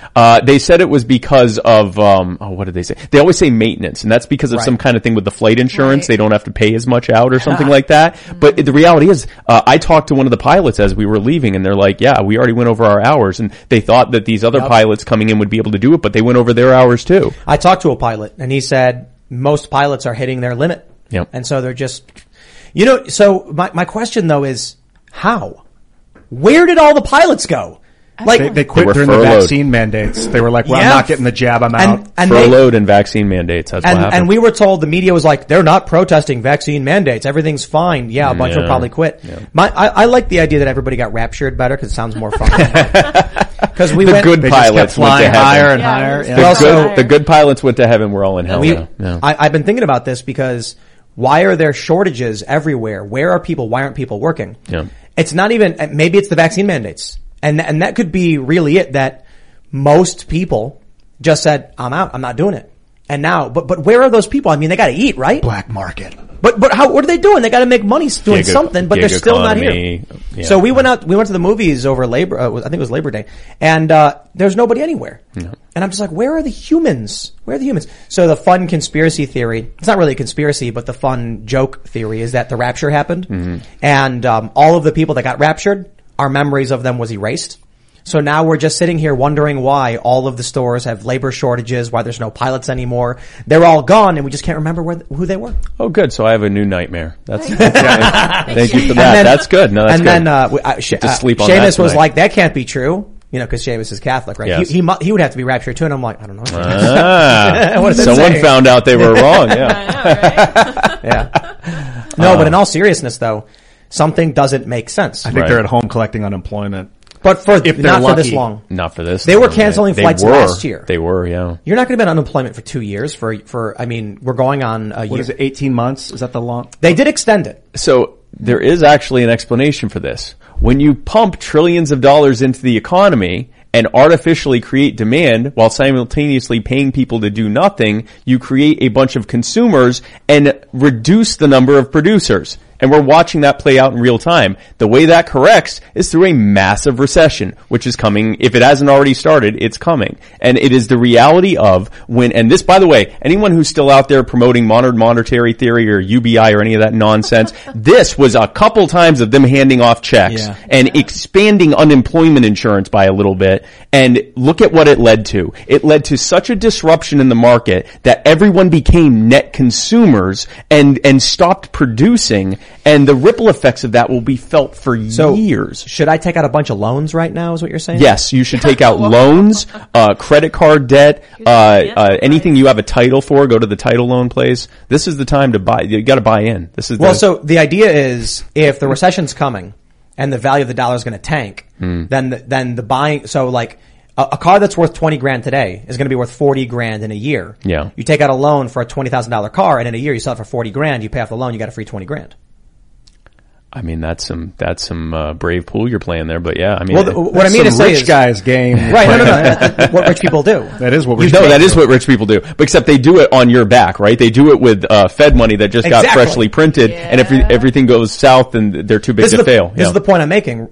Right before the recession, they know that if they borrow $100,000 and then the buying power of that $100,000 collapses, they basically got a freebie. Mm-hmm. Now they can sell whatever they bought because the price will spike. Yep. The value of the dollar goes down, so you'll need twice as many dollars to buy it, so they'll get the free money. Yep. Half the buying power with none of the work. I can imagine that breaks down at some point. What's the inevitable conclusion of that Ponzi scheme? It just keeps getting worse. That's what we have right now. So like, you look at the difference between the 2007, 2008, the housing price bubble that then crashed and then caused the whole ripple effect to the recession, which then led to the whole concept of too big to fail and the TARP bailouts. Add a zero to that. And that's what this is a whole, this is an exponential, this is a whole order of magnitude higher of what we're facing now. Like, we're literally, instead of hundreds of billions and trillions, we're now talking trillions and tens of trillions. And it's hard to quantify what the ripple effects are going to be, and they just keep feeding into it. And that's why you see this, they talk about yes. I love this 40% of all the money that has ever been made has been made in the last 2 years. Oof. This is also to be fair, savings. Yeah, you can explain that. This spike is when they said your savings account is now a checking account. Right. So they put savings in a circulation. Right. Okay. So, but look at this, the hockey stick after the fact. Yeah, it kept going. That's the creation of currency. And I think they did that to mask that they were about to start printing and get that upper diagonal, that big one, what is it, like a 80-degree angle instead of a 27-degree angle? Yeah. To make it look less severe. Yeah, and I'm glad you pointed that out, because this doesn't look like a 40% increase. This looks like a 600% increase, but it's right. It's the definitional change that happened. Thank you for So what we got to do is get a graph where we remove the vertical line and just watch it go from the 27-degree angle to the 80-degree angle. It's still ugly. Yeah, it's still not good. And this is only up until 2020, like August of 2020, it looks like. What's going on now? And what's funny is the fractional reserve policy changed just before COVID. Yeah, it was like April 2020 or something. Yeah, it used to be that you needed a reserve to loan out money, and then they went, we're getting rid of that. You can just loan as much as you want. Yep. 0% fractional reserve. Imagine playing a game of Monopoly, and all of us are playing by the rules, okay? And I'm going to make you the bad guy here, sorry. All of us are playing by the rules, right? Like, you roll your dice, you go the number of number of spaces, you decide whether you want to buy, hold, whatever, and then when it's Mary's turn, she goes to the banker and says, give me 1 trillion Monopoly notes and stick them all with the bill for it. That's our economy. And the problem is the price of living is going up the same for everyone. But the closer you are to that money supply at its initial printout, at its initial disbursement, the less affected you are by the double-digit price inflation, and the more you're exposed to the triple, quadruple-digit increase overnight of your wealth. And that's what we're seeing here. Here's another important factor here. Bitcoin dropped, I think, to like 19K or whatever. Yep. And everyone's screaming in the media, and they're like, oh. And I'm just like, I don't know, I don't care. I'm ignoring it. And that's the deal. When you have money, you don't care that it went down. You're like, I don't know, what am I going to do with it anyway? Yeah. And then after a year, 2 years, 3 years, it starts to recover. So when people see this stuff and they actually need their money and they're seeing it tank and they're like, I can't ignore that, and they're forced to sell it at garbage rates, they become poorer. Yeah. Rich people who are more resilient to the change in monetary value and recessions and depressions can ignore it until the recovery happens and then retain all that value. Yeah. So the rich get richer, the poor get poorer. Exactly. I would also like to note that Bitcoin has crashed down to its 2017 high.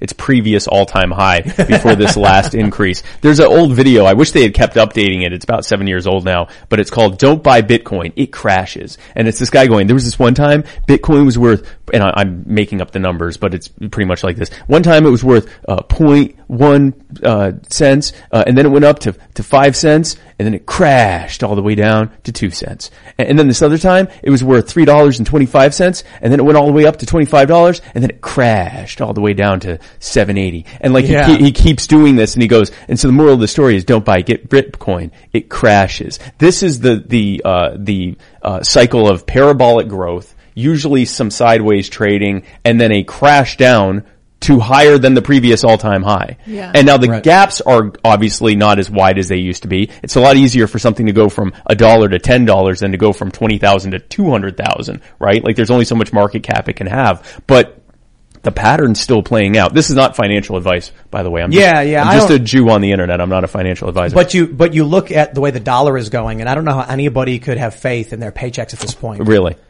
Yeah, the recession that's headed our way, they're saying there's going to be rolling blackouts. Do you guys see this reporting? No. Rolling blackouts, food shortages, food prices. So you know what I'm really proud of? In 2020, I started doing the emergency food sponsorships. Yeah. And then like Vice made like a hit piece and they were like, haha, what a loser. And then I'm like, man, if you bought that food in 2020, it was, I think, like half the cost of what it is today. Yeah. Yep.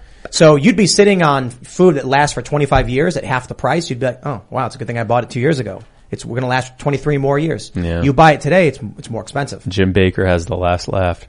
Even if you just decided to eat it today, you got your food at half price. Yep. Yeah. So it's crazy because, I was talking about this in 2020, 2021, food shortages are coming. What happens? Putin's price hike. Whether or not you believe any of that stuff, the fact is it came. There is a shortage of wheat, which is going to it's going to be mind-bogglingly devastating. Yep. Not as much to us, but Lebanon, Saudi Arabia, all these Middle Eastern countries, Turkey, these countries that get much of their grain and food from Russia and Ukraine, they ain't going to be getting it. So what are they going to do? They're going to be very, very hungry and very angry, and we are going to be watching. We're going to be sitting there, and we're going to be like, haha, remember when we used to watch CNN when they were news? No. Well, let's put it on anyway. You'll turn it on, and you'll just see food riots. Water and food riots. Yeah. And we'll have some of that here. During the pandemic, remember those lines of cars for miles waiting for food because people didn't have any?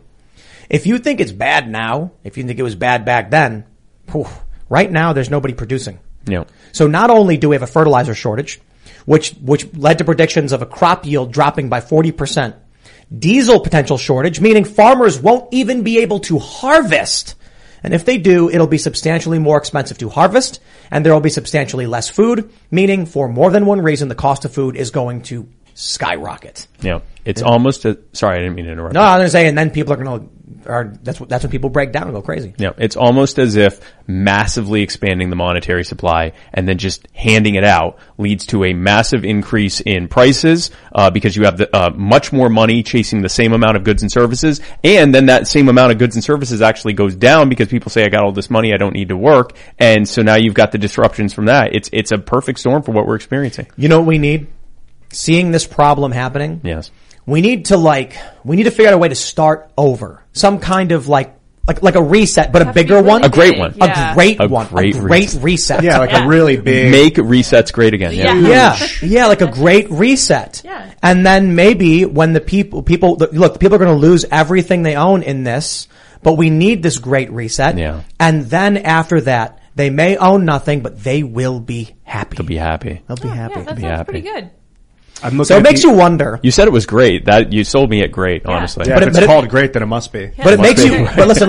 It makes you wonder when they advocate for the Great Reset, literally, like calling it that. Yeah. And then they implement these policies that have just destroyed everything. Yeah. It's almost like they want it to happen. I'm looking at the M1 money supply. I'm kind of investigating it right now, and it does show up until May. I'm seeing it up until May of 2022. It's at the 80% increase until about April 2022, and then it looks like it's actually gone down. Yeah, because that's slightly a little bit. Yeah, because the Federal Reserve has started tightening the rates. They've started increasing the rates. The reason that's happening, that is a consequence of banks being able to lend money or get lent money at effectively 0%. Once you factor in for inflation, they're actually getting it at negative interest rate. They can turn around and put it out there to us, to the consumer, at a low interest rate and just make a bunch of free money, basically. It's literal free money. So by raising the rates, and then buy property with it, and right? Then bankrupt people and then seize their assets. Destroy their lives and walk away holding the bag. Because people won't be able to pay back the interest on their loans, et cetera, things like that. Oh, once everything crashes, absolutely. That's all the foreclosures that happened in 2007, 2008. So we need a law to protect people from foreclosures, because I imagine BlackRock and other banks are going to try and steal people's houses. You need to just stop. You need to get, first of all, you need to get currency out of the control of the government. Government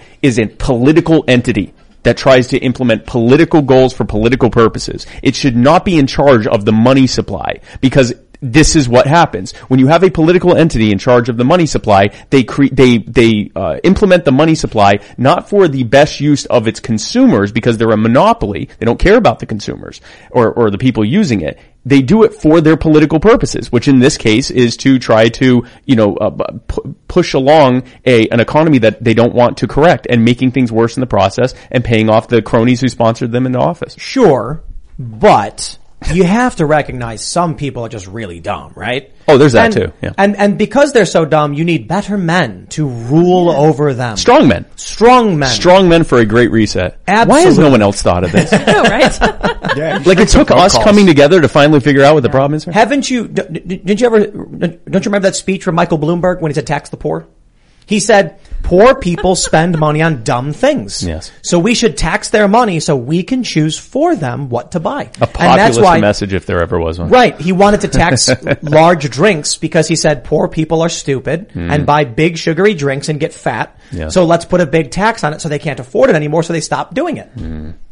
That works. What they're doing with gasoline. That works. So you say get money out of the government, or out of politics, or what? I don't know. How did you phrase it exactly? Right. So the government needs to stop being involved in what money is, because if you allow the market to determine what money is, now instead of having a political entity openly manipulating the monetary supply for political purposes, right, and destroying the wealth and the well-being of the vast majority of people that are involved in this, instead now you have competing entities who, because they want to be, have their dominant market share, have a vested interest in doing the opposite. They want their money to be deflationary, or at the very least, not have the value go down over time, have the value of the money increase over time, have the case use and the ability to use it, go up over time, have it be an effective and better thing. This is what we apply to everything else, right? Like, you don't want to have to buy your car from the government car company, right? Why would you want to have to get your money from the government money company? The Constitution. And hold on, sorry, real quick. Yeah. You not only would you have to buy your car from the government, but they have a computer chip in it where every year it goes 10 miles an hour slower. Yeah. And then you're like, literally, I gotta get a new car because the car's too slow. Yeah, this is like planned obsolescence for money. Right. So this is like Federal Reserve tactics, which is a private company. Obviously, they're in cahoots with they're monopolized by the government. But like, Congress is supposed to be in charge of the monetary supply, according to Congress. Yeah, so it should be amended. Like, no, that's the thing. Like, yes, and by the way, this is why I don't consider myself a constitutionalist. I think the Constitution is a useful way for us to use it defensively to protect our rights. But at any point, there are times in the Constitution where it lays out things that blatantly are bad for us and violate our rights. And this would be an example of that. I don't think that government should be involved in money. They've proven themselves to be a bad steward of it. And even if you replace the Federal Reserve, because I understand what you're saying. They're technically a private entity. If you replace the Federal Reserve instead with... Oh, you drop something. Yeah, there you go. Yes. If you replace the Federal Reserve instead with just a federal bank, it's effectively the same thing, but just, with different steps. Like, you don't need a federal bank. That's what I just handed you. But we could, that's the Bank of Columbus $10 bill. This was a bank note, a private bank note, right? This is what I'm talking about. I think if it was Congress, we'd be able to audit it, or it would be like part of it being the Congress's bank is that the People's Bank is that we would audit it. It would constantly be all public. In theory. And could it be better? Yeah, but you still have a centrally planned authority, right? So why not instead allow a market-derived series of notes, or in this case, it's probably going to be more electronic, but you could also have physical notes. There are plenty of people out there that don't want the electronic notes. They want the physical notes. But look, why not let the market determine what is best for people? Because the people who are in power are friends with those who control the policy that enrich them, and why would they ever walk away from that? That's the correct answer. They collude. Well, no, because people collude and buy up huge amounts of stuff and then sell them off all at once, and then they work the market. And so we need a government to protect us from monopolies. But that's not what happens. They get free money from the Fed, and they buy up houses, and then you are a working class family, and you're like, it's time to buy our first house. This house is going for $200,000, and you say, I will pay asking. And they go, great, we'll get back to you. And they call you back and say, we got an offer from, BlackRock or whatever that's at $240,000. And you're like, I can't afford that. And they're like, well, sorry. And that's what keeps happening to people. Yeah.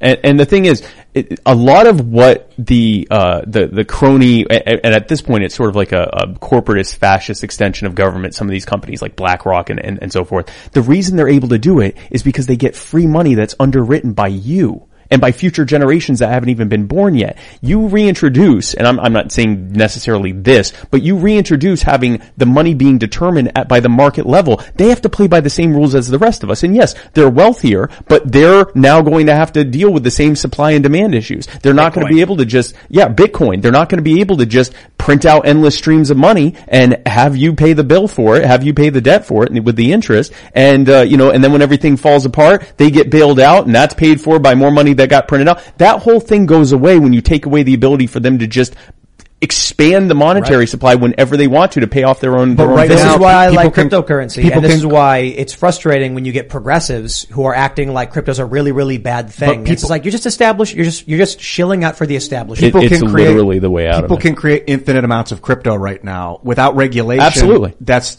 endless inflation, just the same problem. But only if people value those. Only if people value exactly. It comes into this is subjective value, right? Like I can make a coin tomorrow based on the Ethereum chain or whatever. I call it Spike Coin, and I go, hey everyone, go get some Spike Coin, and they go, great, what's your case use? What are you fulfilling that isn't already being fulfilled? And I go, Spike Coin. That's not going to work. No one's going to want it. Some people will get it as a joke, but it's not going to go anywhere. And on top of that, I can print a bunch of cards and I can call them Timbucks. Yeah. And I can be like, this is paper Timbucks. They're worth so much money. Hey. And people are going to be like, I don't know. If I value it, I value it. If you value it, right now, all the people with the Bitcoin and the Ethereum, like there are huge people that own massive amounts of that stuff, would own the market essentially without any government oversight. And then they would buy up all the corn and then they would raise the price of corn 13 times and then sell it back to the people. Well, first of all, are there Bitcoin billionaires? Absolutely. But if you look at the distribution of that wealth, for lack of a better term, it's far less centralized than you would see, for example, where you have less than 1% of the population that owns 20-30% of everything. That's certainly not happening. And if you took all the crypto bros out there, they're certainly not going to have anywhere near that same, market level that exists in this current system, because they can't, because it has to be a system that reflects the actual market demands and supply and demand, as opposed to a political entity, a centrally planned political entity saying, all right, well, you guys help get me into office, and so, I'm paying you off, and here's however many $1 trillion. I'm going to give you a $600 check. You stay right there. You should make sure to vote for me. And also you're getting the debt for this guy. This all fell apart. Okay, well, we're going to print out more money and bail you out because you're too big to fail. You got to pay for this. You're definitely not too big to fail. That's the system that's built. That's the worst. The Federal Reserve unauditable system is the worst by far. Yeah. But I think that crypto unregulated by the people could get as bad. There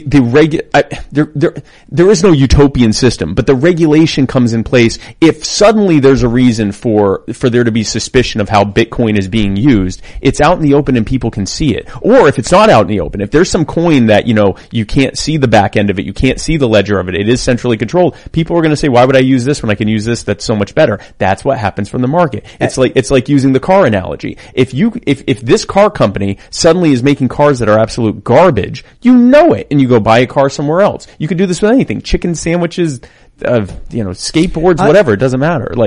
Having more providers makes you more likely to be able to get a better value, and for them to have an incentivization of serving you as the consumer. But when you bypass that through central planning, now they don't have to serve you as the consumer. They only have to serve the political class that they put in office. And that's a much easier thing. I'm interested in getting, Mary, I know you're an expert on fiscal policy and fintech. So what are your thoughts on all this? I mean, I'm trying to think of the right questions to ask, but it's very esoteric. A little bit. Well, with the wallet, like with crypto wallets, it looks like there's a lot of people because everyone has a wallet, but it could be one guy that has 900,000 wallets. I mean, this argument doesn't track. Look, I could buy a bunch of rocks. And then I can go around being like, Tim Rocks, they're only mine, and you can't get Tim Rocks from anybody else. So if I buy a bag of gravel, it's true. That bag of gravel is exclusively Tim Rocks. He could own all that gravel. I could own them all. And then people are like, we want it, we'll give you bread, we'll give you labor. And I'm like, giving out rocks. That's no difference between that and any token. Just use Bitcoin as your example. So, Bitcoin is decentralized. It looks decentralized. I can buy Bitcoin, and then I've actually put money into the system. And then I would not just want to lose the value of that.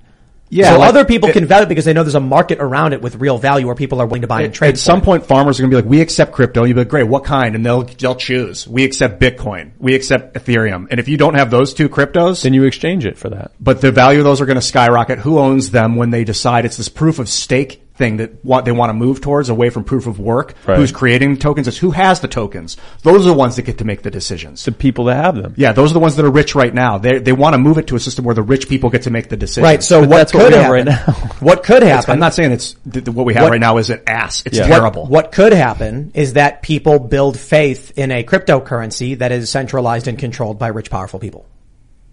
That doesn't change the fact that the Fed is bad and we should find an alternate system, and crypto is pretty good. Yeah, so market-derived systems don't necessarily not allow for the centralization of wealth. But in order to be able to do that, you have to serve the consumer. If it's market-derived and not centrally planned, in order to be able to grow, maintain, and expand wealth, you have to be serving the consumer better than your competitors, especially if you want to expand it. And if you want to maintain it, you have to at least be doing it as well as your competitors.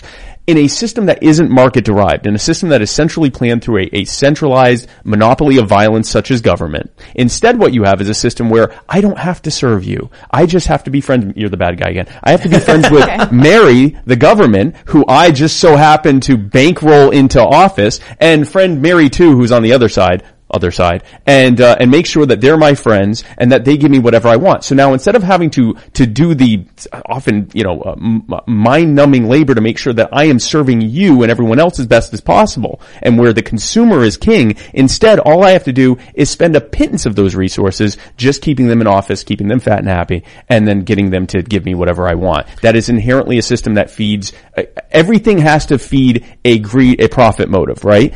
The profit motive needs to be fed by serving the consumer instead of serving a small handful of the ruling class. We've got to go to Super Chats. If you haven't already, smash that like button, subscribe to this channel, and share the show with your friends. Head over to timcast.com. We're going to have that members-only show coming up for you at 11 p.m., but we're going to read what y'all have to say right now. So, what we got here? The snack lady Jackie says, nice to see Tasha's husband on the show tonight. I vote him for VP with Dave Smith, president, and Michael Malice, press secretary. We need this to happen. Are you intending to be a VP?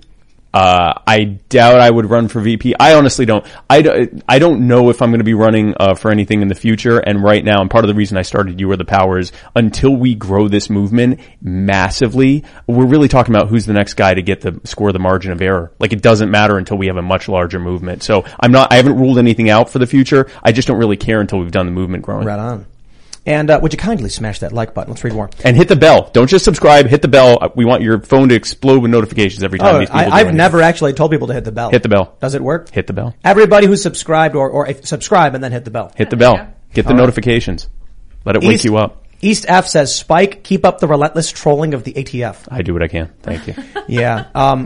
Do you agree, sir, that we should abolish the ATF? Yes. The ATF is it's a federal law enforcement agency targeting four legal things? Alcohol, tobacco, firearms, and explosives. It's actually now the BATFE, but they went back to being the ATF because everyone's like, what the BATFE? The Bureau of Alcohol, Tobacco, Firearms, and Explosives. Which should be like a convenience store. I know that's like an old trope. That's not my joke. It's like an old trope, but it's true. It's a cliche because it's true. The reality is the government has no business telling you that what you can own, a firearm or otherwise. And you can make the Second Amendment argument of it says very clearly the right of the people to keep and bear arms shall not be infringed. You can also make just the rights argument of if I have a natural right to defend myself, and you can also make the reality of power argument, which is that if a small handful of people have the only effective ability to project violence effectively, no one else has any say in anything. Right.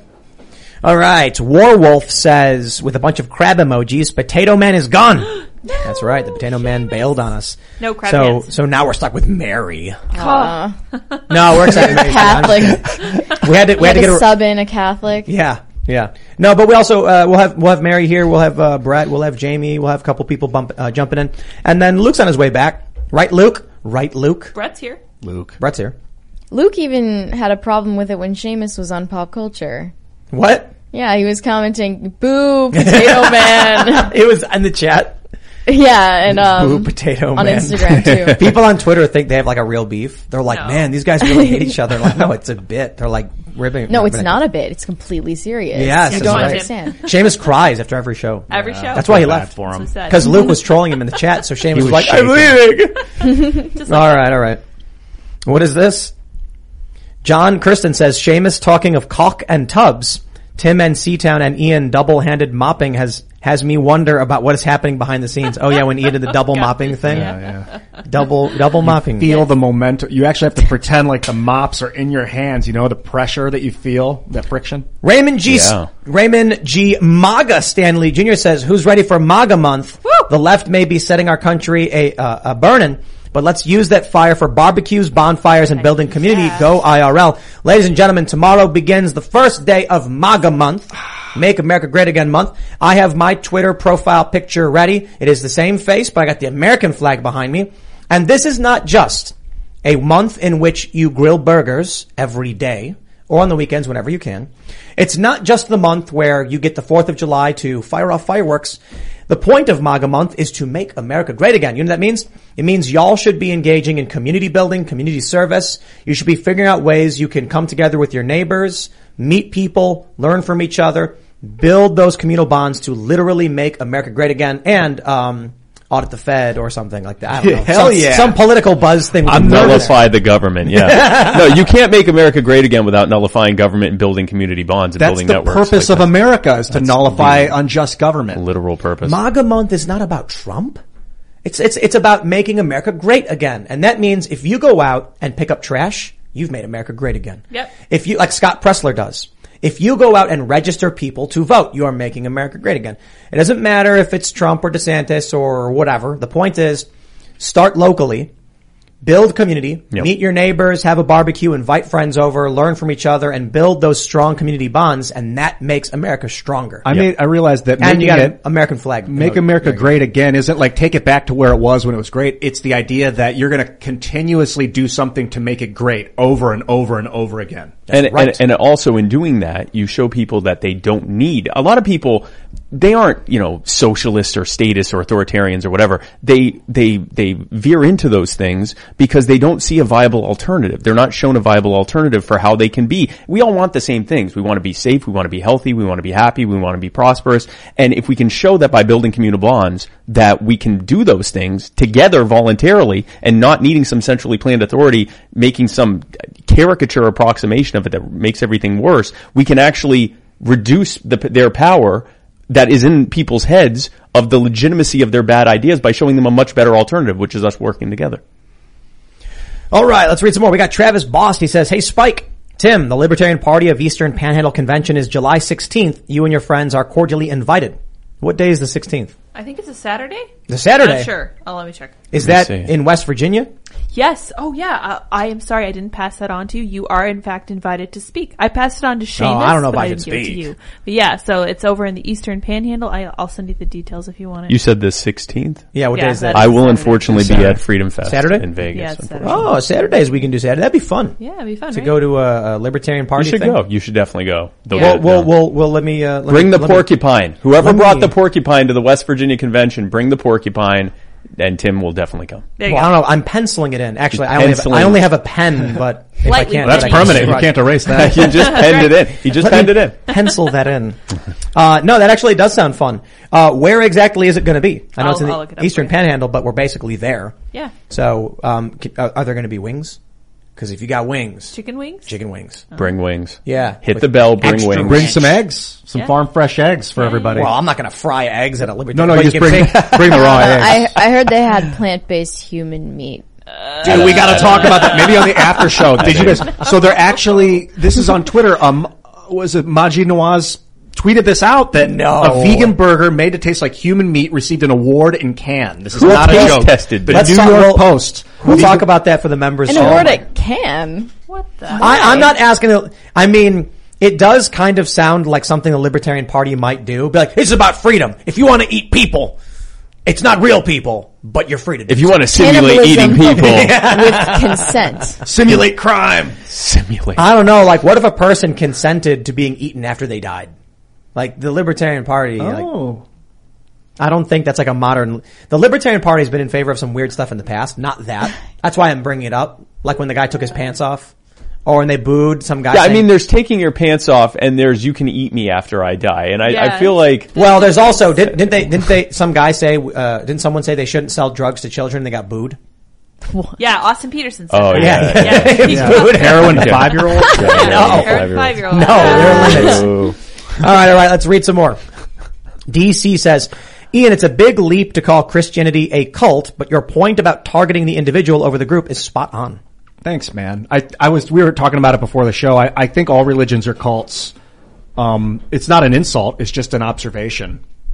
But then, like, all belief structures are cults, regardless. I don't know about that. It's the organization of religions that make them cults. Is it bad to be a cult? Not necessarily, but you just got to identify the cult behaviors, like some believing cults, things that aren't real. Yeah, like there's this impermeable magnetic field that allows us to communicate and commune with the universe. That's not provable. That's nonsense. If I had people sit around me and repeat after me and say it, then yeah, that would be very culty. I mean, you could argue if you go that far that anything that has presuppositional beliefs that cannot be challenged is a cult. And like there are 5 lights. For instance, Picard Picard knows there's 4, but they're like, just say that there are 5. Even though we know that you know it's not real, we want you to say it out loud to acknowledge that you're one of us. And I feel like going to a church and having you repeat stuff like, no one's this bread is actually is his human body, or a woman was impregnated by a ghost thing is like, it's not right in front of you, but when you have a piece of bread in front of you and you're made to say that it's a guy's body. You're not made to. Well, they ask you to repeat it. And you can walk out. You can. Or you can become one of them. If you want to. And if you want to become Catholic. Whereas Picard was tortured and electrocuted. Yeah, that's a different story. In the 1500s, you would get tortured for not saying. Today, though.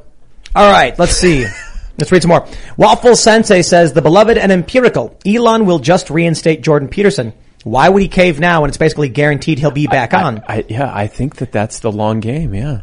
October, I think, was what they're saying. Is that what they're saying? Okay. Yeah, the deal should be closed by October. Yeah, I don't know for sure, though. That could just be scuttlebutt. Look at all the scuttlebutt that's gotten us where we are so far with this deal, right? But I mean, that would, if you wanted to play the game of I'd never, bend to anyone's will, even on something that, in and of itself isn't necessarily the hill many would die on. It's the hill I'll die on because I'll die on every hill. Yeah. That's kind of his brand, right? Like, there isn't a hill I won't die on. And then to have Elon Musk come in and say, well, you're going to be allowed to say that. I mean, what an ultimate victory there. Plus, that coupled with the Daily Wire announcement and everything else is like Jordan Peterson's king of the world at that Babylon point. B coming back at the same time would be huge.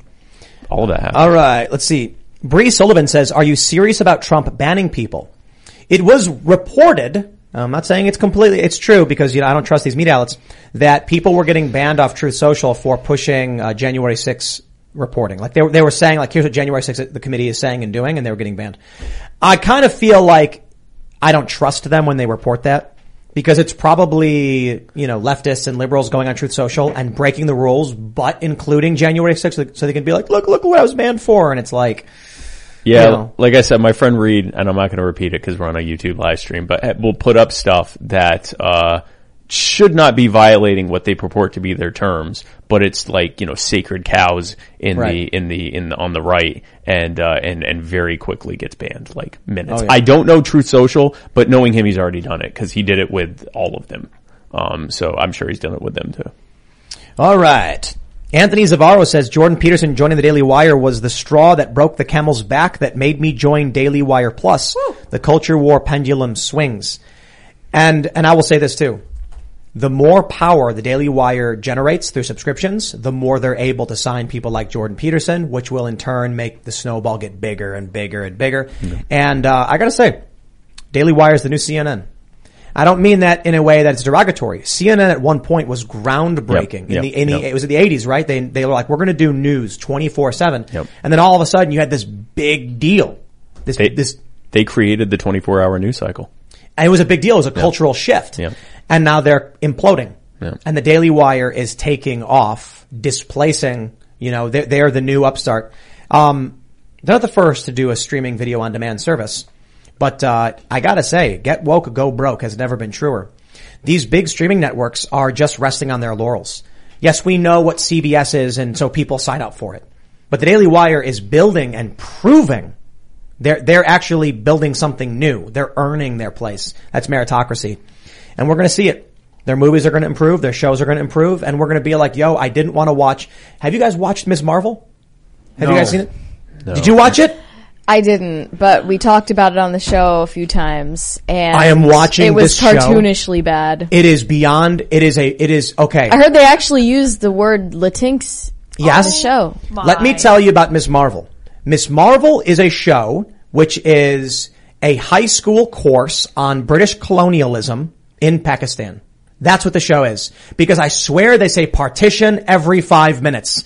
And then there's a scene in one of the episodes where they're in Pakistan, and then they're like walking and they're talking about like, you've got magic powers. By the way, this is a house where people were forced to live because of partition. Colonialism caused terrible problems in this country. And then start walking and I'm like, what? What did that have to do with anything in the show? They're genies being attacked by the government and you want to stop to pause to give me a lesson on partition? Yo. That's most important. The show is so bad.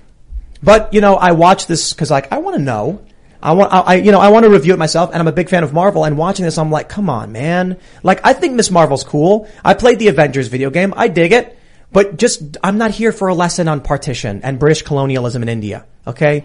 So, can we just move the story on as to why this little girl, like, this teenager's got magic powers? And can we just have fun and inspire and create a strong female character who saves the day? The answer is no. No, you can't. Yeah, you can't. Well, and I think that, not unless you recognize partition. That's right. She travels back in time to partition. I try to picture the condescension and the low effort that's being put into trying to create so-called diversity by saying, remember Thor? Well, now she's black. And it's like, why not instead, there's all sorts of African folklore. Why not create new characters and have them be black and female or gay or whatever else? Like, why take existing characters and say, oh, it's okay, we're going to include you? Hand-me-downs. Because it's about character assassination of the original fan base. Well, and it's also, it's done out of contempt. Well, that's a great way to make money. But it's not about making money.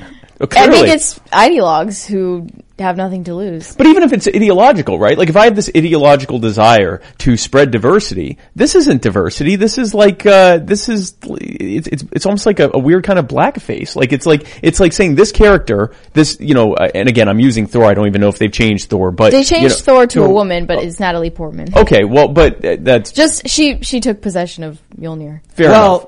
But if I don't think the storyline for the Mighty Thor is actually as bad as a lot of people complained about. And I don't follow any of this, but I've just seen so many examples of like, okay, this character is now, gay or black or Muslim or whatever else. And it's like, why not instead have a new character that is that and that is uniquely that person? Like that seems like that would be far more powerful and empowering and inclusive and embracing diversity than just saying, this one's black now.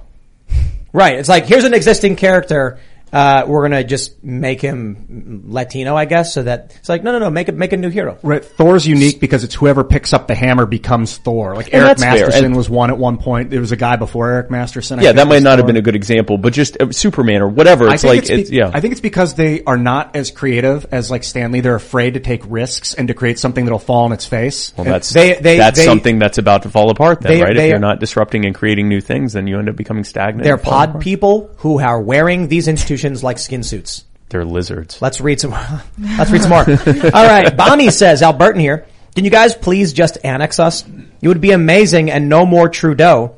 Had so many scandals he should be in jail. Only prime minister in history to be found to violate ethic laws. They have oil too. Dude, I thought of that while we were talking earlier. How badass, how awesome if we were all, I think if they saw, if the American Canada became one United States and we were all like living in this decentralized freedom state, like able to do it. Mexico is the United States of Mexico. That's the name of the country. Yeah. So like I understand that centralization isn't the goal. I don't want like a federal government controlling the Canadians, but dude, we're basically the same people with like these similar ideals and like it's very.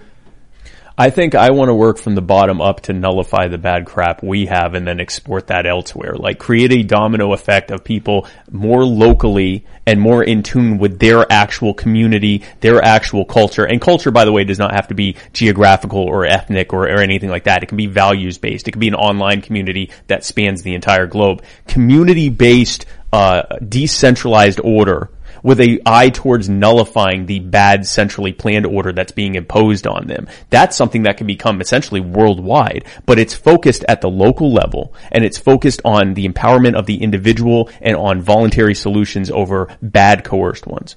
All right, let's read this one. We got Albidam says, Tim, per the UCMJ, Uniform Code for Military Justice, if a crime were to happen on a military base or off, the federal authorities, base commander, defense counsel, have jurisdiction over the military member first, as far as active duty goes. Yes. And on the military base, they have like exclusive right to criminally try. But the point I was trying to get at with that is, what happens when you get to the point where the ideology is too strong? Yep. And someone in the state says, this person who lives in our city took a baby against its will to be killed on a military base. Imagine it this way. If there's a baby kidnapped and brought into a military base and then killed and then the person comes back off, you might actually get people in the state rioting and demanding justice. It may then fall upon the federal government to say, okay, they literally killed a baby. But if the federal government doesn't recognize that as a crime, you could end up with people rioting you could end up with the federal government saying, we will do nothing, and that's the point of conflict. So it's like you were saying, the reality of power. Reality of power. The states have way more power at the state level. They got the guns, they got the numbers. So it's just a question of, I understand it's not legal, but secession wasn't according to Buchanan either. It didn't stop them. Yeah. Will we get to that point where, it reminds me of V for Vendetta, when the inspector says someone will eventually do something stupid, and then it shows the little girl skipping wearing the mask, and then the cop shoots her, and then all of the locals just walk up and just beat the cop to death. They don't care what was legal at that point. Will we come to the point with abortion? And I've talked about this before. If blue state, if we get a national a national ban on abortion, because Republicans end up codifying it. Mike Pence says he wants it nationwide, just not enforced by the federal government. Seamus says he wants a national ban. If blue states then say, no, we won't stop. Let me ask you this. Do you think there's one person in this country who would take it upon themselves to stop them were it codified illegal nationwide? One person. To stop the implementation. Let's say federal government, Congress codifies, because Republicans sweep in November, then Trump gets reelected and he signs this bill, and then abortion is banned across the country. California says, nope, we're still going to keep doing it. Do you think there is one person in the United States from anywhere that would be like, I'm going to go to California to stop it? To stop the Californians? Yeah. To stop, yes. Absolutely. And it's quite possible the federal government even does. Because if the federal government says it's illegal at the federal level, that becomes a standoff, then the federal government will go and enforce the law, which they say supersedes, if the will is there. Because, marijuana is illegal, but they're not going into these states. So it really just depends on if they're willing to do it. That's the point. The willingness to reach that level of clash. The will of the people. If you will. That's part of the reality of power is whose side are the majority of people on, because they're also the ones voting. They're the ones making these kinds of decisions of what they're willing to tolerate. So, I mean, there are many different factors when you're figuring out power. It's not just guns and numbers. It's also the perception of what's right or wrong by the plurality or the majority. And all those things play into that. I mean, it can become a pretty big mess pretty quickly. All right. Stephen Geiger says, USMC vet here. How will the military be able to provide abortions with the Hyde Amendment in effect? That's a good point. Good question. They say they currently do. Because federal government can't provide funding for it. But they said they currently do. Now there is the very serious clash of... Wow, I don't remember this. Has the Hyde Amendment been repealed? Yeah, tell me about the Hyde Amendment really quick. The Hyde Amendment is basically an amendment that was added at some point to, I believe, Medicare funding that said that the federal government dollars cannot be used directly for abortions. So even Title IX funding for Medicare or Medicaid supposedly it can go to Planned Parenthood, but it can't go towards the abortions. It can go towards everything else, and then that frees up money for the abortions, but it can't go towards the actual abortions. This would be a case where they are actually funding abortions, but now I'm trying to remember if the Hyde Amendment is still in effect or not. I think it is. All right, we got Jesse Meek. He says, I'm a member of the Timcast website and simply can't send a pitch. I've tried several times a day for 10 days now and can't even report the problem. Is there a problem with the site? I don't know. We'll check. We'll look into that to make sure. But we don't accept pitches anymore. Right. Because we can't. We shut down the email. Yeah, we shut down the email. We can't accept pitches. So, too many legal implications, because if you send a pitch and then I don't even read it, but then we end up making the thing coincidentally, you can come at me for stealing your idea, and it's not worth it. It just makes people angry. Yeah. It's just better that we don't do it. It's not it's just basically we don't want there to be any, misconceptions or ill will because you couldn't respond to all right, of them. Right. And then people are like, I had this idea, and then we had a similar idea, and it's just it's better that we just take, solicited pitches directly, which is the reality of the industry.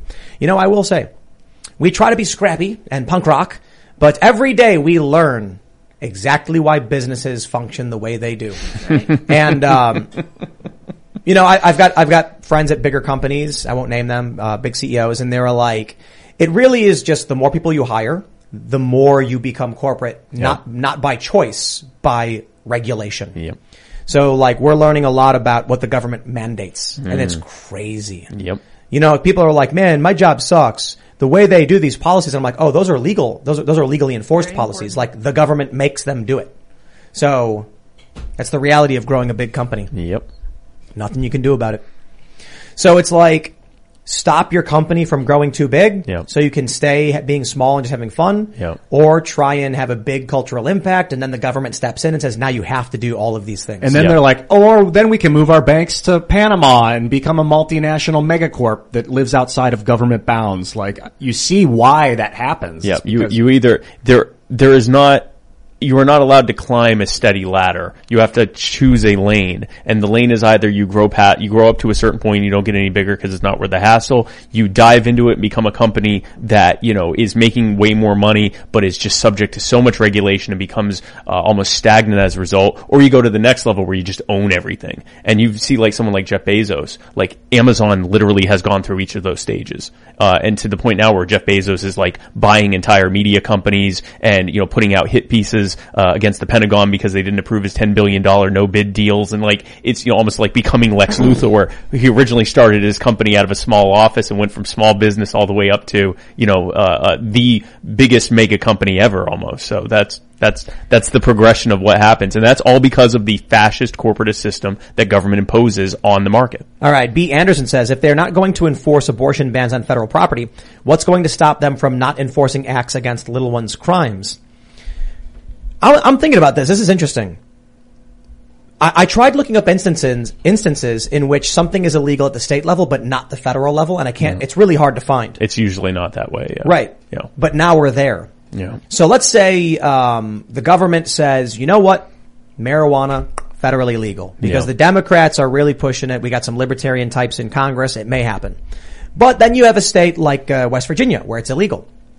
And they're going to say, yeah, well, federal law supersedes state law, but hold on. They're taking the law off the books. Just because it's not criminalized at the federal level doesn't mean you can do it. So what happens then if you have people in West Virginia going onto federal bases to do illegal drugs, as West Virginia would see it? Mm-hmm. Are they going to be like, we're okay with this? What if it goes even crazier? What if the Democrats actually say, like, heroin?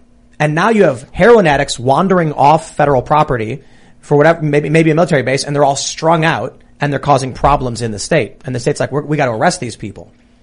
Like, I don't think the state would tolerate people going into a military base, committing serious crimes, and then coming out. The thing that might be worth looking into is post-prohibition.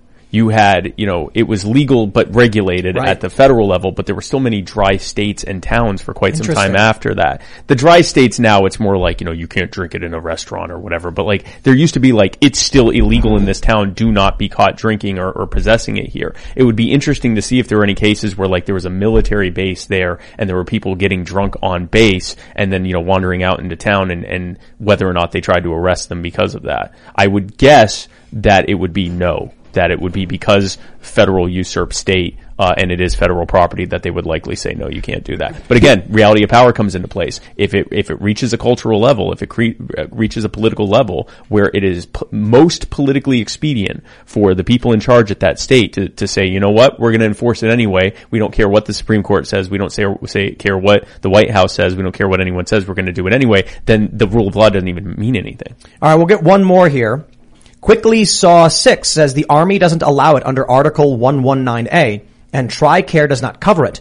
You need an ETP signed by a general officer after your provider gave you a memo saying you will die if you keep going.